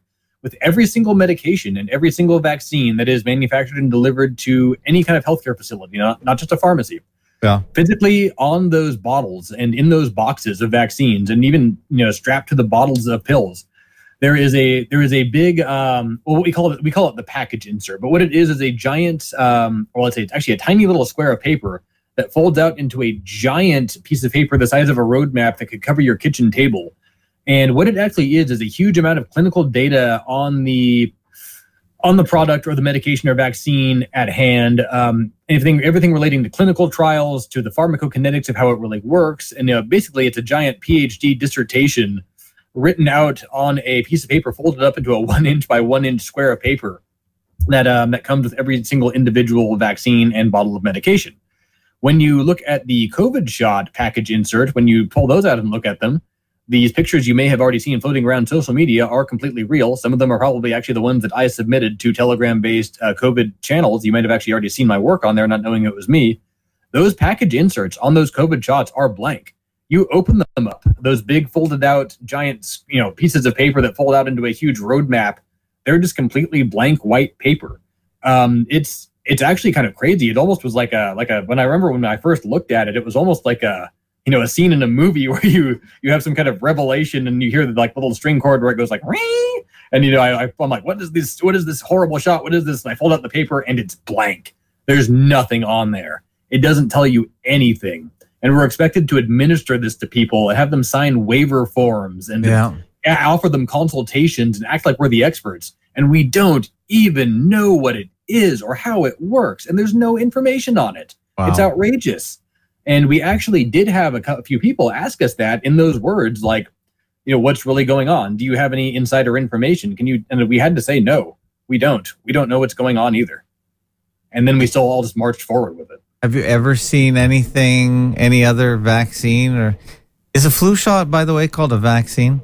Yes, it is. A flu shot is considered a vaccine. And no, I've never seen anything like that on any other product. That would be totally unacceptable on pretty much anything else, to not give any kind of information on it. It's industry standard across the United States, and I imagine much of the world as well. So, but it's more proof it's operating outside the system, this countermeasure. That it doesn't have. It's absolutely circumventing all standard operating procedure. And it was actually quite shocking when I saw it. I almost couldn't believe it when I folded out the stupid package insert and I saw that there was nothing on there. That really took me back. Yeah. By the way, I just got an email from Catherine Watt, and she said she will not come on my show, but she thanked me for the post I put up linking to her blog. So, okay, well, that's 2 strikes, so she doesn't want to come on, I guess. The funny thing is she does so many different shows. I find it kind of strange that she doesn't want to face the fakeologist in any way, but maybe I'm just too doubting of a Thomas for her. But she does a wide range of so-called alternative media shows, but she won't be coming on this one. But I still think she is the real deal so far, and I will continue to promote her work. So too bad, Catherine, if you're listening, but I still think you're on the right track. Out of all the people in the world, not too many people have figured this out like she has. Now, if somebody came in and was hesitant to take the vaccine, would you be able to sway them either way? Would you ever just...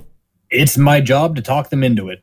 Okay. To be quite frank, the only thing that we're really allowed to say to the patients as far as dissuading them from vaccines is if somebody comes in and actually says, I want like 5 vaccines at once, or I want, basically anything more than 2 vaccines at once, we typically are supposed to kind of advise them that may not be a good idea if they have any immediate plans in the next couple of days, because they might feel sick or under the weather from taking in so many vaccines at once. But other than those kind of minor liability-based consultation advice, we're basically supposed to pretty much not coerce, but talk people into taking the vaccines. We're supposed to, emphasize in general, unless there's an actual safety risk, where we have to then say like either A, no, we cannot give this to you because of whatever. Or if someone never says, I want every vaccine known to man shot into my arm right now, which occasionally you get one of those, we have to tell them, even in the situations where we can hypothetically do that, we have to advise them you might feel cruddy in the next few days. And for some people, they just say, oh, well, I have plans with friends this weekend, so I'll just take, 2 vaccines instead of 3 or something. And that does happen. But in general, we're supposed to talk them into getting the shots, not talk them of getting out of it. And we only are really allowed to deny for, significant healthcare reasons, or if it's not the appropriate time, i.e. if sometimes you'll have a series of vaccines where somebody has to receive one vaccine in a series, and then they have to receive the next one 6 months later. Sometimes people want to get it 5 months later instead of 6 months later, but we can't go against that. The rules, laws, and policies governing that, so we have to tell them, no, we cannot give it to you, return in a month, and we can give it to you then. That kind of thing. So there's no chance that anyone in the vaccine dispensing business could dissuade somebody from taking it. What would happen to them? Let me put it this way. It would be like any other form of misbehavior. You would probably get in trouble, so to speak. Yeah. You wouldn't necessarily be fired on the spot, but you would definitely get a talking to, shall we say, from the management. I actually did have a situation like that in the pharmacy once, where I had a father and daughter out in front of my pharmacy, and they kind of said, "Hey, we're talking about getting the flu shot, but there's a little bit of a debate about that in our household, so on and so forth." And I actually kind of started to share my own experience and saying I could understand that, and seeing people get sick off of the flu shot. And my own manager, who was nearby, had to chime in and immediately kind of shut me down and kind of start giving the official party line information about it and say that everyone should still get their shots and so on and so forth. And when this happened, it's not as if you're going to necessarily lose your job, but you're going to get in trouble, so to speak, because the whole point is to push profit. That is the bottom line. And there's other rationalizations that they give you, but it all boils down to the fact you're supposed to sell this, put it in people's arms, and make money off of it. Oh, and by the way, it's good for them. Don't you know that? But in general, if you unless you were really making a habit of this and being habitual and like refusing to give vaccines, refusing to trying to talk people out of it, then you would be in serious trouble. But really, it never comes to that, because nobody never makes waves to that level of getting fired. I'm actually probably one of the people who's most often getting little talking tos and whatnot. But even then, I never take it far enough to where I'm going to get in any serious trouble, because it's honestly, I don't want to lose my job, to be totally blunt.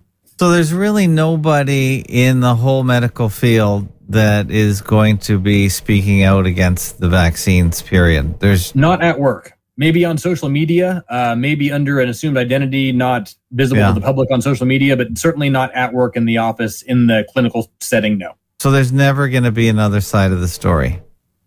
Basically, no. Not from a professional, not from a healthcare professional in a healthcare setting. Only outside of that, on alternative media platforms, or like in a private person-to-person chat with somebody that you meet outside of their work setting who's willing to talk to you more honestly. Yeah. But you might get a doctor, like my doctor, I'd ask him before all this started a long time ago. I said, "Do I need any boosters or anything for tetanus?" And he'd always say, No, you don't need it. There is such a thing also, especially where I live in California, as hippie doctors who don't believe in some of this kind of stuff and have their own private practice and aren't beholden to corporate things. But even then, those doctors actually still got in trouble on an even higher level with the state when COVID rolled out. There actually was a doctor in my area who actually lost his license to practice as a doctor because he refused to inject the COVID shots. And I remember I actually had to call him on his phone about some of his former patients who came into my pharmacy because he was no longer practicing. And when I called him on his, what I assume must have been like a private number, or maybe it was a message machine rerouted from his old office number that I called, I didn't get a hold of the doctor, but I got a hold of his voicemail, which he had changed to a very angry, bitter message about how he had, in his words, lost his job and his license to practice because he protected people from these vaccines. And that's just a good example of, there was actually a doctor in my area who literally lost his license for refusing administration of the COVID vaccine. The state, not the company he worked for, I think he even had a private practice, if I recall. Literally, the state came in and took away his license to practice. Yeah, so people have to just listen to shows like this to get any kind of opposing view, which is crazy because this is just an amateur radio show, so I guess people aren't going to hold it in the same regard or give it the same weight, and that's the problem. I think most people are believers in vaccines and pharmaceuticals in general. I mean, they must be, because 2/3 of the American population takes pharmaceutical medication every day of their lives. More Americans are on pharmaceuticals than are not. Yeah. So yes, they must be very strong believers in it. Otherwise, they wouldn't all be doing it. All right. What is the most lucrative condition that a pharmacist treats on an annual basis? What medical condition that one person can have makes the most amount of money? Probably cancer and HIV. Cancer and HIV meds are extremely expensive, often ranging from anywhere from $5,000 to $20,000 a bottle, and that's typically only for a month's supply. There's definitely other extremely expensive medications and conditions out there. lot of the costs go into also surgical procedures and things like that I don't perform or do any kind of billing for, but that I simply do the pharmaceuticals on afterwards. Yeah. But as far as how it pertains not to the whole healthcare industry, but to the pharmacy, probably the most lucrative point-for-point drugs, where they're simply the most expensive, shall we say, and that they're taken monthly, not something you take, once a year, once every few months, something like that you have to take every day, so on and so forth. Probably cancer and HIV meds. Some of them are extremely. All of the HIV meds are extremely expensive, and a lot of the cancer drugs are extremely expensive. Some of them, like a brand named Sprycel, literally $20,000 a bottle for one cancer med of Sprycel.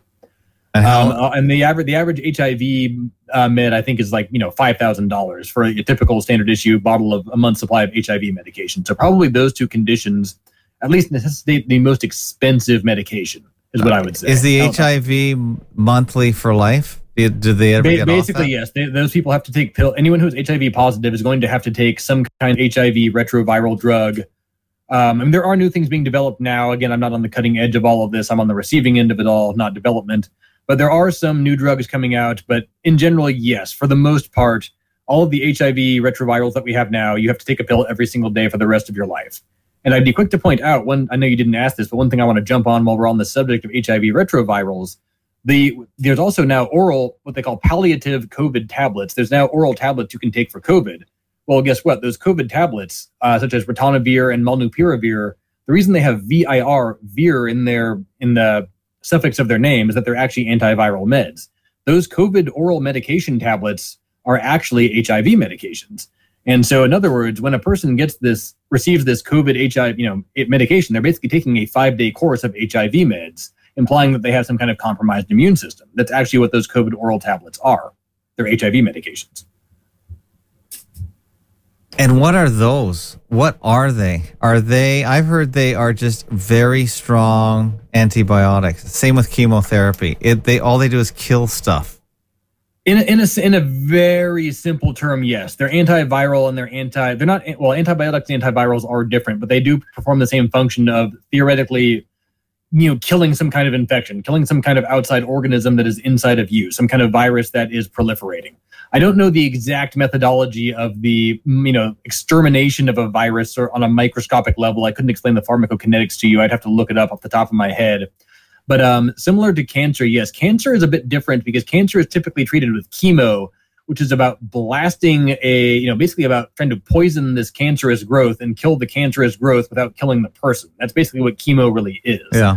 And I couldn't explain to you the exact mechanism of destruction on a physiological level, but yes, basically they're actually medications that kill you. And by antibiotics, antivirals are things that are basically, all medication will ultimately kill you, obviously. But they're medications that are designed to attack some kind of other entity that is inside of your body and hopefully not do too much damage to you in the process. That's why they have to be so tightly controlled. And that's, I have a lot to say about that as well, but yeah, that's the gist of it. Do you believe in viruses? I've definitely been educated and trained to believe in viruses. I'm starting to see it a bit differently now, and I'm even starting to see the same way that the human body has its own internal process of treating disease and external things, or potentially things that are not fully external. But I don't have a fully formulated belief on viruses right now. I used to, but it's becoming more and more challenged now. That's something I'm still doing a lot of research on, making my mind up on. But let me put it to you this way. I used to be a very big believer in viruses. I'm starting to question it more now, though I still don't have a fully finalized opinion on that. I'm still doing my own research. Do you believe in demons? Yes, most definitely. I definitely believe in demonic things, whether you believe that they are external things coming from some kind of evil force, or whether you believe it's some kind of internal archetypical thing welling up from inside of you. I do believe in demons, yes, in the simplest sense. Because demons were the original way, I understand, that people thought they got sick. Demons possessed the person, they got sick, and they just got renamed viruses. Well, it depends. The way I would relate it to is, the way I look back on it here as someone who's trained in Western medication or Western medicine is the original belief that I would think of would go all the way back to ancient Greece, where they believed in the four humors. It was like, like bile, phlegm, a few other bodily like fluids and humors.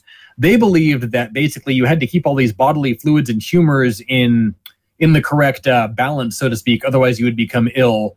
Or that if something somehow, I guess, sort of like, got there and negatively affected one of your humors, it could make you sick as well. Moving on into, I guess, furthermore, like, I guess, into medieval times, they probably believed more in the demonic influence in the same way that people in those times, the way they would think about the influence of the devil or the influence of demons was very much like they believed that this thing would enter their body.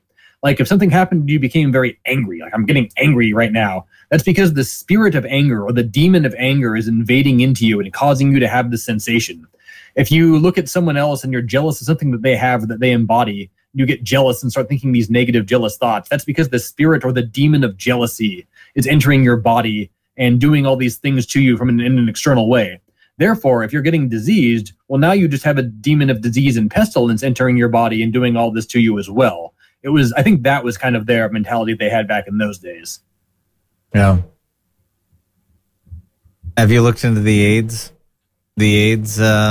A bit, yes. I'm not super knowledgeable about AIDS. I'm under 40 years old myself, so I was born during that time. I wasn't around for the AIDS crisis or scare that happened back in the 80s, so I can't speak to that. But yes, I have looked into HIV as well, and I can actually tell you a story about that. In fact, I'm going to tell you a story. Okay. The HIV, the way we are told to think about HIV infection and treatment is not accurate. Okay. I can't fully tell you what HIV is or how, what it really is or how to really treat it. But I can certainly tell you that the methods of transmission and who is susceptible to HIV, the way it is explained to us is certainly not correct. And I will tell you why. There was a very scary incident I had some years back where I had I had a fresh cut on my arm. It had already scabbed over. It wasn't like an exposed wound. It was a scab. But it was still there and it was still very visible. And I was actually treating an HIV patient at this time. And as the HIV positive patient was talking to me, and he basically kind of spit up or hawked out accidentally a little piece of phlegm or mucus out of his nose or mouth. And for the uninformed, HIV doesn't just travel in blood and semen. It's also in any form of mucus, including anal mucus, which is why HIV can be spread anally through anal sex. Mm-hmm. And also that same mucus allegedly. Is actually, I want to say allegedly. Yes, allegedly. And that same mucus of your nose and phlegm is actually HIV positive as well. So when this happened, this glob of HIV positive snot or phlegm basically landed right there on my forearm, directly next to, not directly on, but directly next to my scabbed over cut that I had on my arm. The patient and I both immediately looked down at it, saw what it was. The patient quickly kind of just apologized. And I immediately went to the sink and I doused my whole arm in frickin' bleach and I pretty much disinfected myself to the best of my ability. The very next day, the day 2 days after, not the next day, but the morning of 2 days later, I woke up 2 days after that incident and I had an extremely badly inflamed and swollen throat, the worst I've ever had in my life, which is actually a symptom of early HIV onset. It's extremely common in the first few couple days or even the first few weeks for a person who contracted HIV to either wake up with their entire body, especially with their back and chest all broken out in like kind of acne or skin eruptions, and or to experience what I did, which is waking up with an incredibly badly swollen throat. And knowing this and knowing that I woke up 2 days later at being exposed to HIV and waking up with early onset HIV symptoms, I actually thought, oh crap, I literally might have gotten HIV. But as it turns out, no, despite the fact that I was exposed to HIV with HIV positive snot landing on my frickin' scabbed over arm injury, despite the fact that I woke up 2 days later with early HIV onset symptoms, I am HIV negative. I was not infected. And so that tells me a lot right there about the way they tell us about the transmission of these things is simply, and the nature of them in general, is simply not true.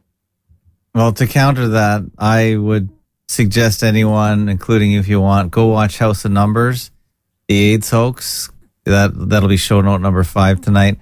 I don't believe in viruses. I definitely don't believe in the HIV virus, and I don't think that a virus causes or leads to AIDS, which is just another syndrome, which is just a collection of symptoms that they've turned into a syndrome, just like COVID, or I call it COVIDs, because I think this is just AIDS 2.0, because they did the whole exercise back in the 80s and it worked pretty well, and now they just expanded it to the rest of society.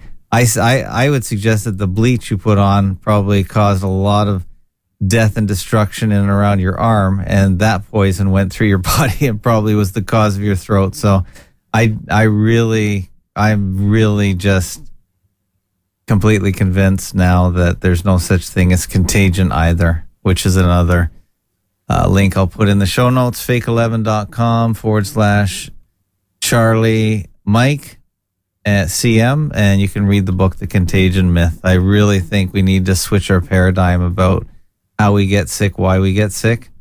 And viruses are definitely not, I just don't believe in viruses or contagious pathogens as well. So hopefully maybe if you're interested, you look into that, because I don't think you had anything to worry about.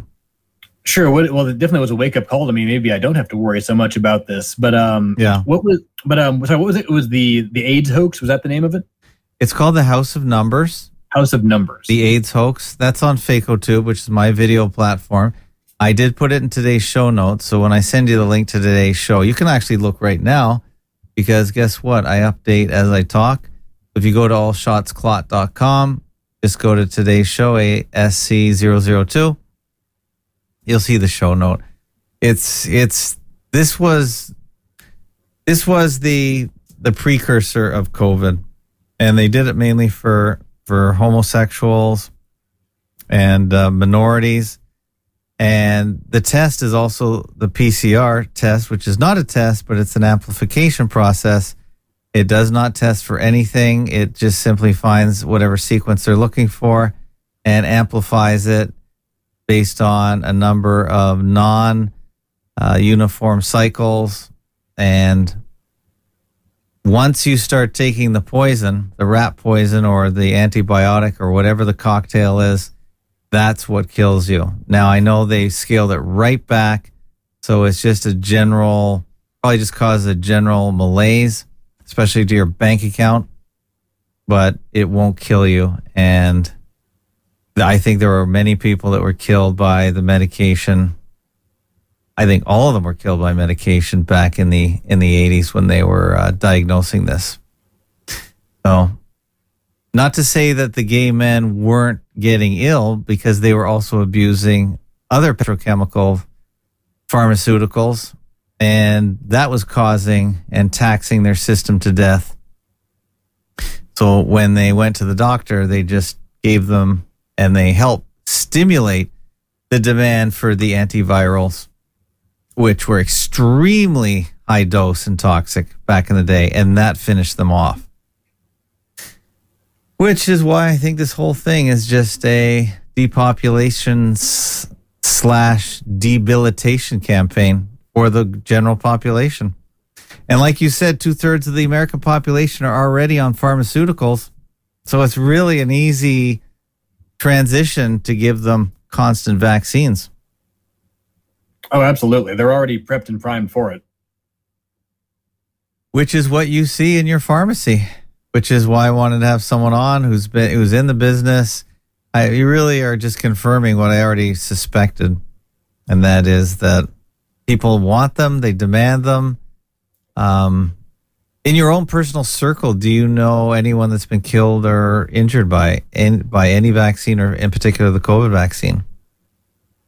Well, I can't definitively say, for example, that they were killed by the vaccine, but yes, we did have a coworker within my company at another site, not somebody who worked in my pharmacy, but another one actually did die, allegedly of COVID. But again, I believe this person was vaccinated. And so again, that's an indicator right there. It may have been the vaccine that was the architect of her demise. We did actually lose an employee allegedly to COVID, but again, this is a vaccinated person who supposedly took this 100% safe and effective vaccine, and I highly suspect the vaccine had something to do with it. We also had another woman who was, again, I have to be very careful to not give out personal information, but she was a pharmacy employee who was pregnant. Yeah. And she received the COVID shot, and she had we don't know the specifics of it due to privacy law, but basically she had an extreme negative reaction that affected her pregnancy, and she left work and never came back. We never saw or heard from her again. And that woman, well, again, I can't give her personal information now, but she wasn't even let's just say she wasn't even an American. She was actually she was an immigrant coming in on a work visa or something, or an intern coming in on a work visa, something like that, from another part of the world. Yeah. And she she had an extreme negative reaction, actually one of the worst any of us ever had, because it affected her pregnancy, and we simply never saw nor heard from her again, and we weren't really allowed to inquire for privacy reasons about the exact nature of her reaction. Only that the only word we got was that it affected her pregnancy. It was an emergency. She's gone. Yeah, so sad. So sad what they're doing. Jacques says, this guest is fantastic, very open-minded, and admits when he doesn't know. Well, that's I'm not going to pretend to be an expert on subjects that I'm not. Like, for example, when it gets down to I'm not going to pretend I'm an expert on electron microscopy and the manufacturing of vaccines. I know the gist of it in layman's terms, but I'm not going to pretend that I'm some kind of super science man who has all these advanced degrees and knows everything. I know that I'm a street level pill pusher for big pharma, and I don't pretend to be anything else. But you're fulfilling a demand, sadly, isn't that crazy though? I just find it nuts that people are so addicted to drugs. I guess it's no surprise. What I compare it to, I start to take a religious bent when I speak on the nature of the function that the healthcare industry fulfills for modern day people. I very much believe that healthcare is kind of like the church and of modern society, and that doctors and pharmacists and nurses are kind of like the priests and the nuns and the acolytes of the religion. And one of the things that I would say about that is, sorry, I'm kind of losing my train of thought here again. Well, it's a new religion. You talked about this on your broadcast with Silas, and I've had a couple people in the truth community say this, that it's a new religion. The mask is a religious garment to signal that you're in the religion, and the vaccine is the holy water, and it just goes on and on, all the religious connections, and people are real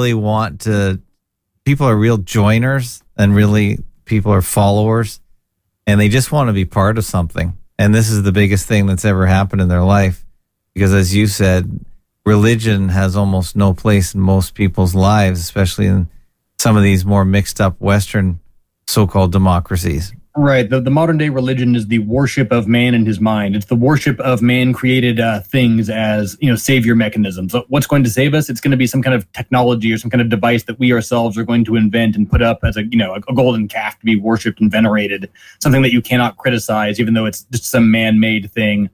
I believe that's very much what it's about.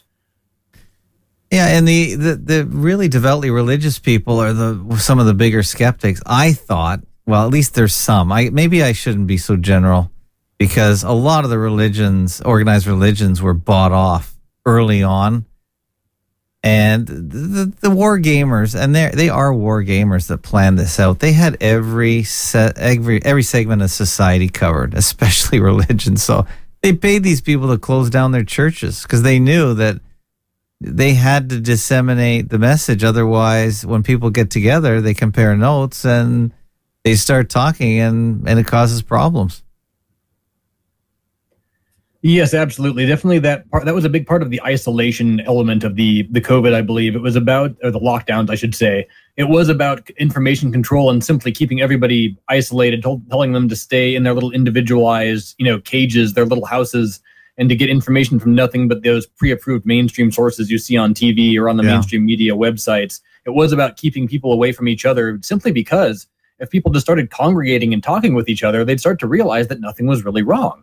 It would start to become too obvious. And I actually believe, on top of the religious garment element of the face masks, part of the reason the face mask thing had to be enforced so much is because they had to make it dramatic. If you just looked around the street or looked around Walmart or wherever you are and nobody was wearing any masks, it frankly wouldn't look scary. Seeing those masks all the time kind of reinforces the fear factor, and it kind of makes it real to the perception, so to speak.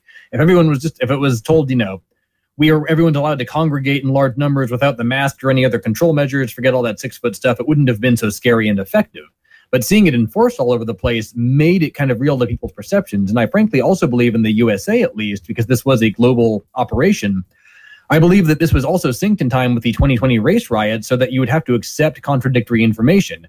We were being told in the USA that at the same time, there's a deadly respiratory virus spreading, we're all going to die, you have to stay locked down in your house, stay 6 feet away from everybody else, wear a face mask. But at the same time, you should also be running out in the streets in numbers of hundreds and thousands in major metro cities and rioting, looting, and burning, and giant mobs of people during the supposed pandemic. And you were supposed to accept both of these things as moral imperatives that you were supposed to support, despite the fact that they are contradictory. They can't, both of those things cannot be the thing to do. Yeah. And yet we were told to accept this. And I believe that's part of kind of like the brainwashing and the sort of almost breaking of your brain and the breaking of you in general as a person, forcing you to accept contradictory things and holding them both to be true at the same time in order to kind of, frankly, brainwash you and break you. Yeah, totally. This is a psychological operation. Now, you're from the military. Does the Marine Corps have a psyops branch? As far as I'm sure that it does on some level. Every branch of the military has their own different intelligence branch. I actually qualified for military intelligence, believe it or not, when I took the aptitude test. I'm sure you would have, because I made the exact. Yeah. I made the bare minimum on the line requirement for military intelligence, but I actually qualified. I probably should have taken them up on it. But I have a feeling that most of those psyops are probably on a higher level than the four branches. You have the Army, Navy, Air Force, Marine Corps, and then technically the Coast Guard as well.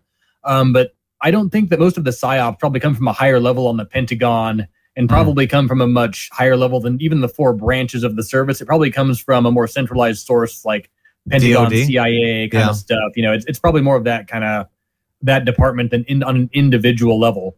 The psyop on the more lower levels is just how do we enforce discipline on soldiers, make them stay in line? How do we, but it wouldn't be, it wouldn't be so much on the higher levels that are coming down from like the Pentagon and the CIA and all this kind of craziness.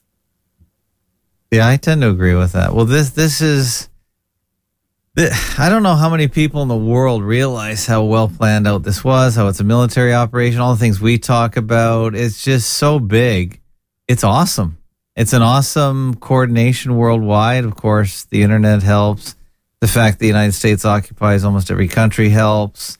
The NGOs that originate from the tax dodgers in the United States, that all helps.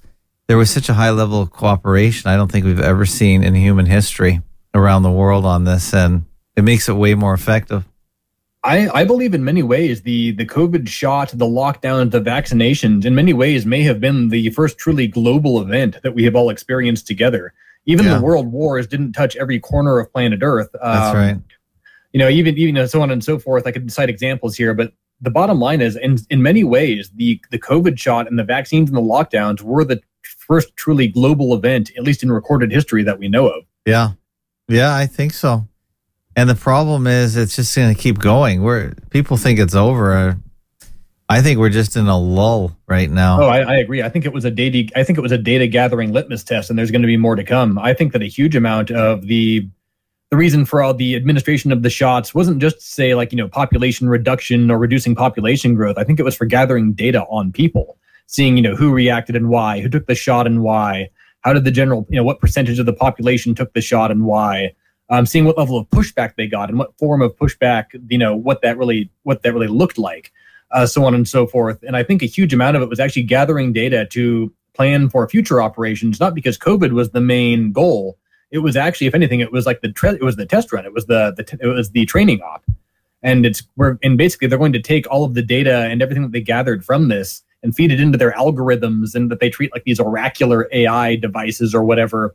And from there, they are going to probably use all that data against us on future psyops. Yes.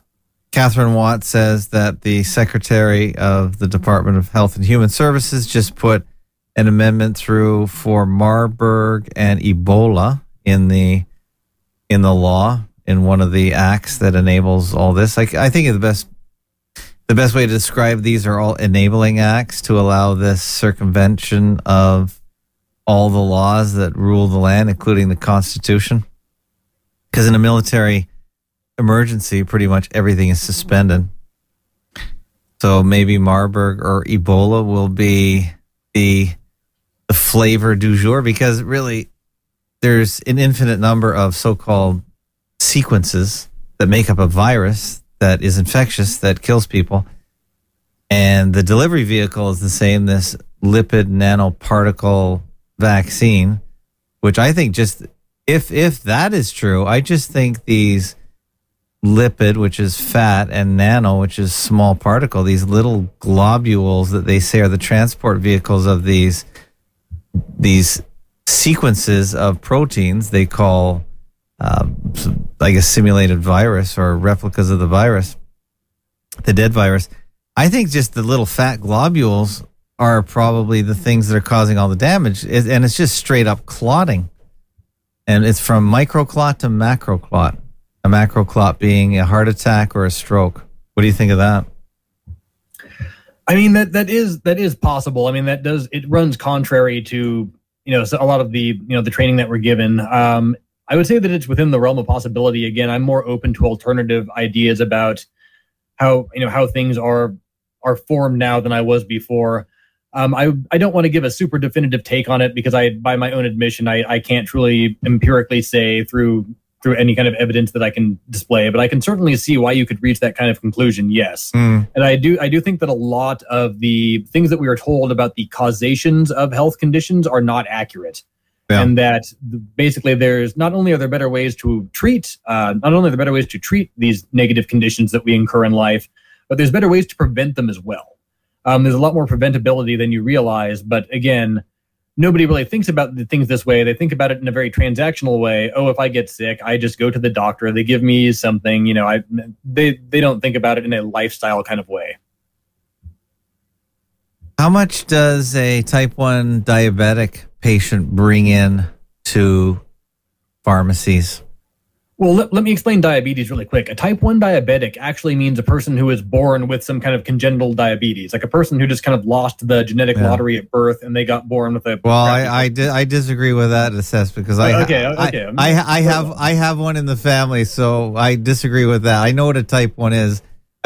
I do know what that is because I have one living with me, and I'm. But for the audience, and a type 2 diabetic is a person who develops diabetes later in life due to personal eating habits. Sorry, you have to remember you are talking to a healthcare worker. I am going to give you, even me, I'm going to give you some of the main things. Okay, that's fine. Especially for the general public here who's not as in the know as I am about certain things. A type 2 diabetic is a person who develops diabetes later in life through basically unfortunately through their living habits, through their dietary habits.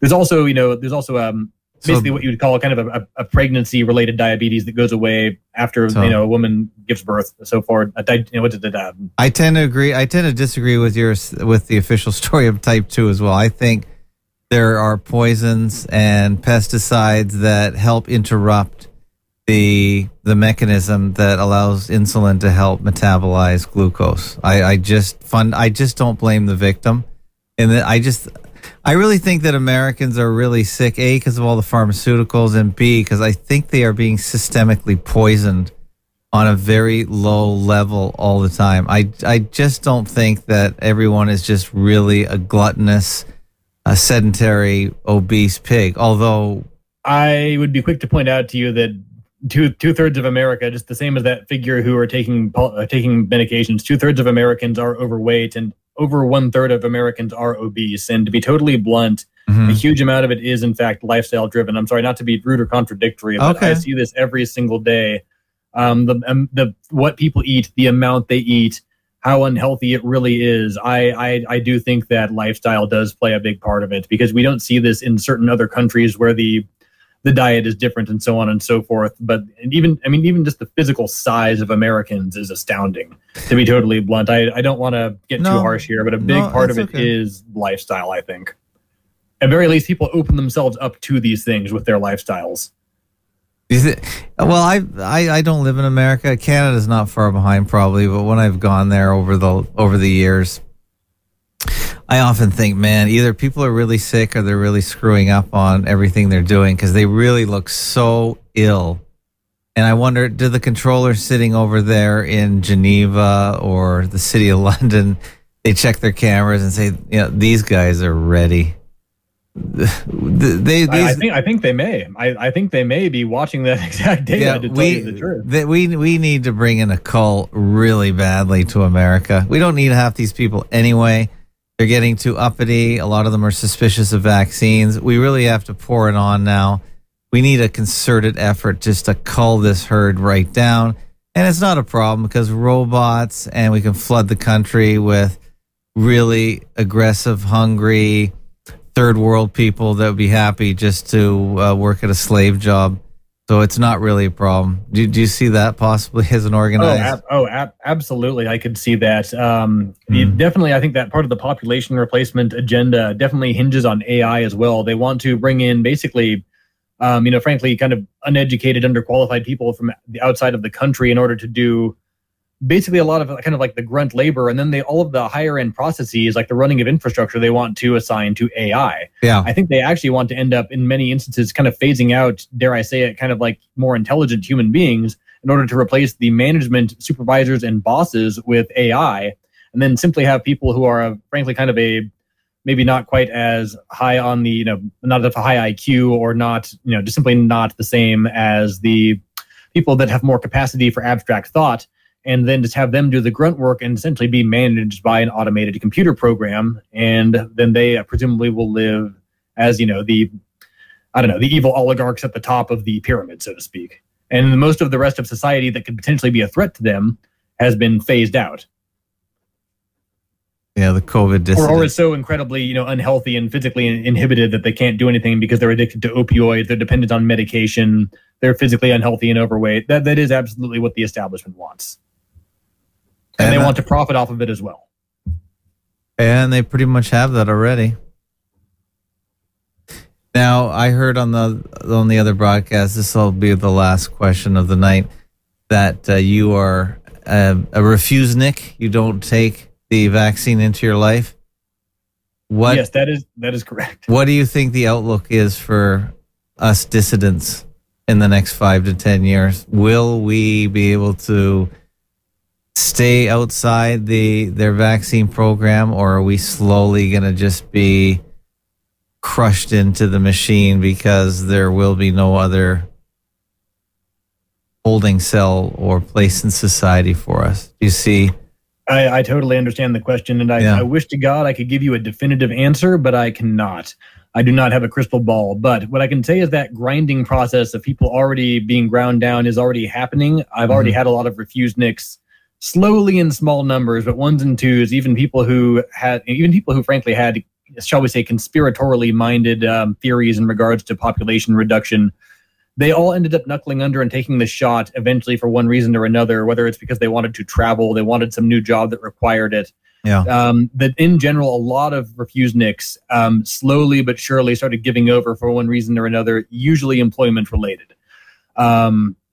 Whether or not that's going to happen across the board, I'm not sure, because actually a lot of places are dropping their vaccine requirements kind of quietly. So that may not actually be totally true across the board. A lot of industries are actually dropping their mandates and requirements. So I don't necessarily think that we're going to just get steamrolled into it. If anything, they seem to be winding it down. We may get rolled up in the next thing that's coming, because like I said, I believe the COVID shot was mostly about gathering data and laying infrastructure and screwing up everybody's bodies more than anything else. So what is coming for us that did not receive the vaccination? In a worst case situation, they could release some kind of real virus that will kill everybody who didn't take the COVID shot, and then you would get rid of all of the dissidents and only have the cattle left. That is certainly possible, but that would be very dramatic as well. That would be a worst case situation. Are we going to be, I guess another question is, is there going to be some kind of similar lockdown because we're going to have a new pandemic or a World War III or a mass famine, forced starvation incident?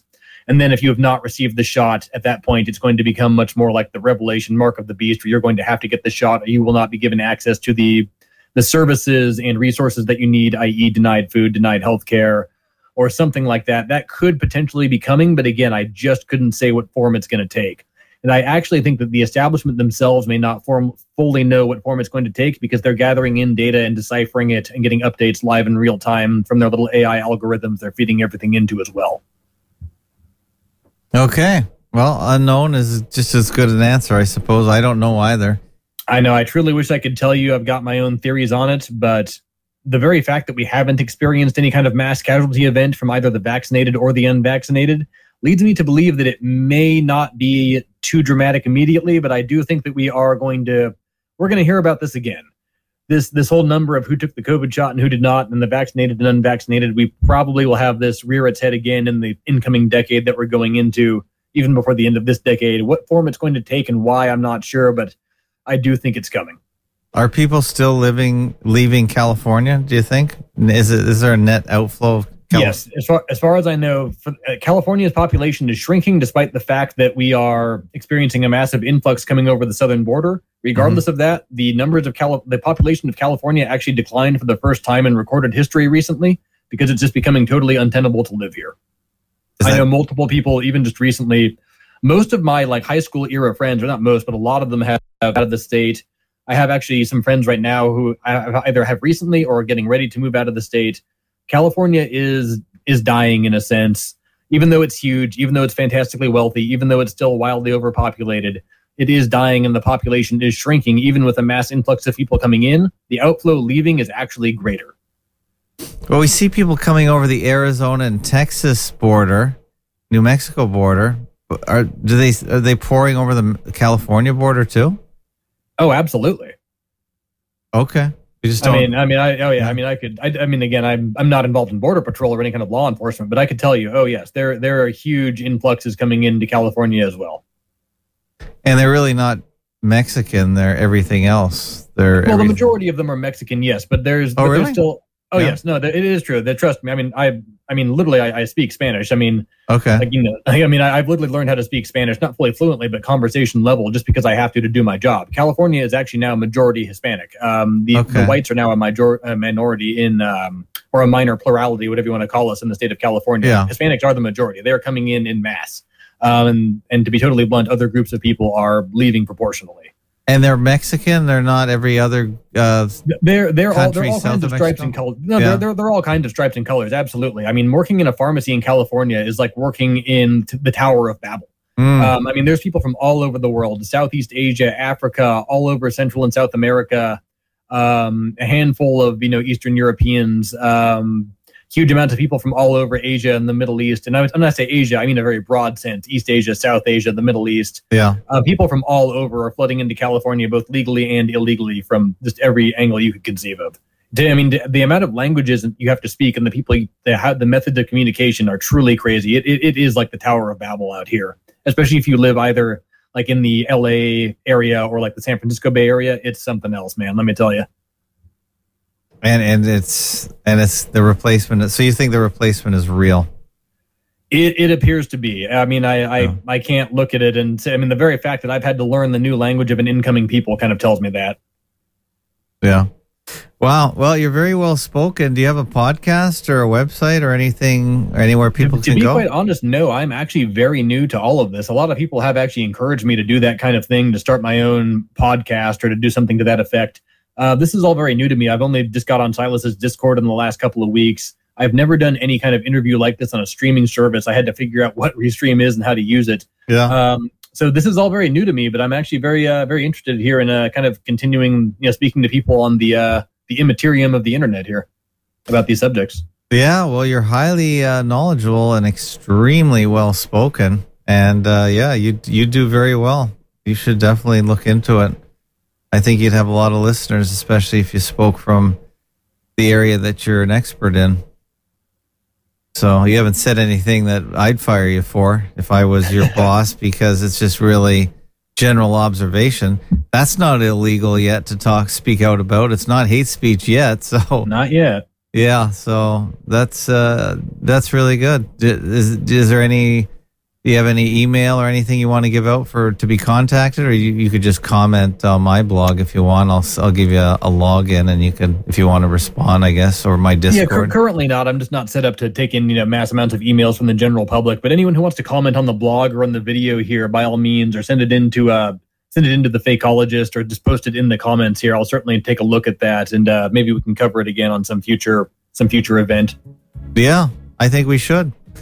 Alrighty then. Well, thank you so much, Milo, for calling in. It was a really good show. I kept you a little longer, but I think we kept the thing going pretty smoothly. So, yeah, I really appreciate you sharing all that info.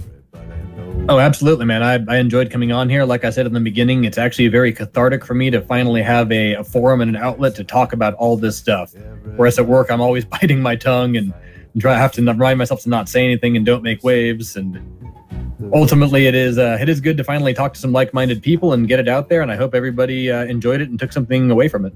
Well, I certainly did, and we don't have anyone to talk to outside our community either. There's no one in our lives, for the most part, that believe in the or don't believe in the mainstream media and believe in alternate media. So that's what my site's all about, and I really thank you for participating. Anytime, man. Thanks for having me on. All right, we'll have you back again for sure. All right, thank you, Milo from California, a insider who works in the healthcare field. Thanks everyone for joining in. I'm a little tired because I've done way too much talking today, and I may or may not do a show tomorrow because this is the All Shots Clot show number 2, which was supposed to be Monday, but we're doing it now for scheduling purposes. But we may open up the phone lines for a little bit tomorrow and talk with anyone who wants to give their story, and we'll play maybe a couple videos around this topic. But otherwise, if you like this show, we are value for value. Pay whatever you think the show is worth, $1, $2, fakeologist.com/donate. And if you want to comment, just send me an email and I will activate an account on the Fakeologist platform. That's how I'm going to do it for a couple weeks at least. And that's it. Another great week is beginning, and we've had many really great shows. I did a show earlier today with Jim Rizzoli, the most dangerous revisionist on the internet, he says, and that went pretty well. So there's tons of content here. I hope you guys are enjoying it, and we'll see you next time. Good night. Everybody knows.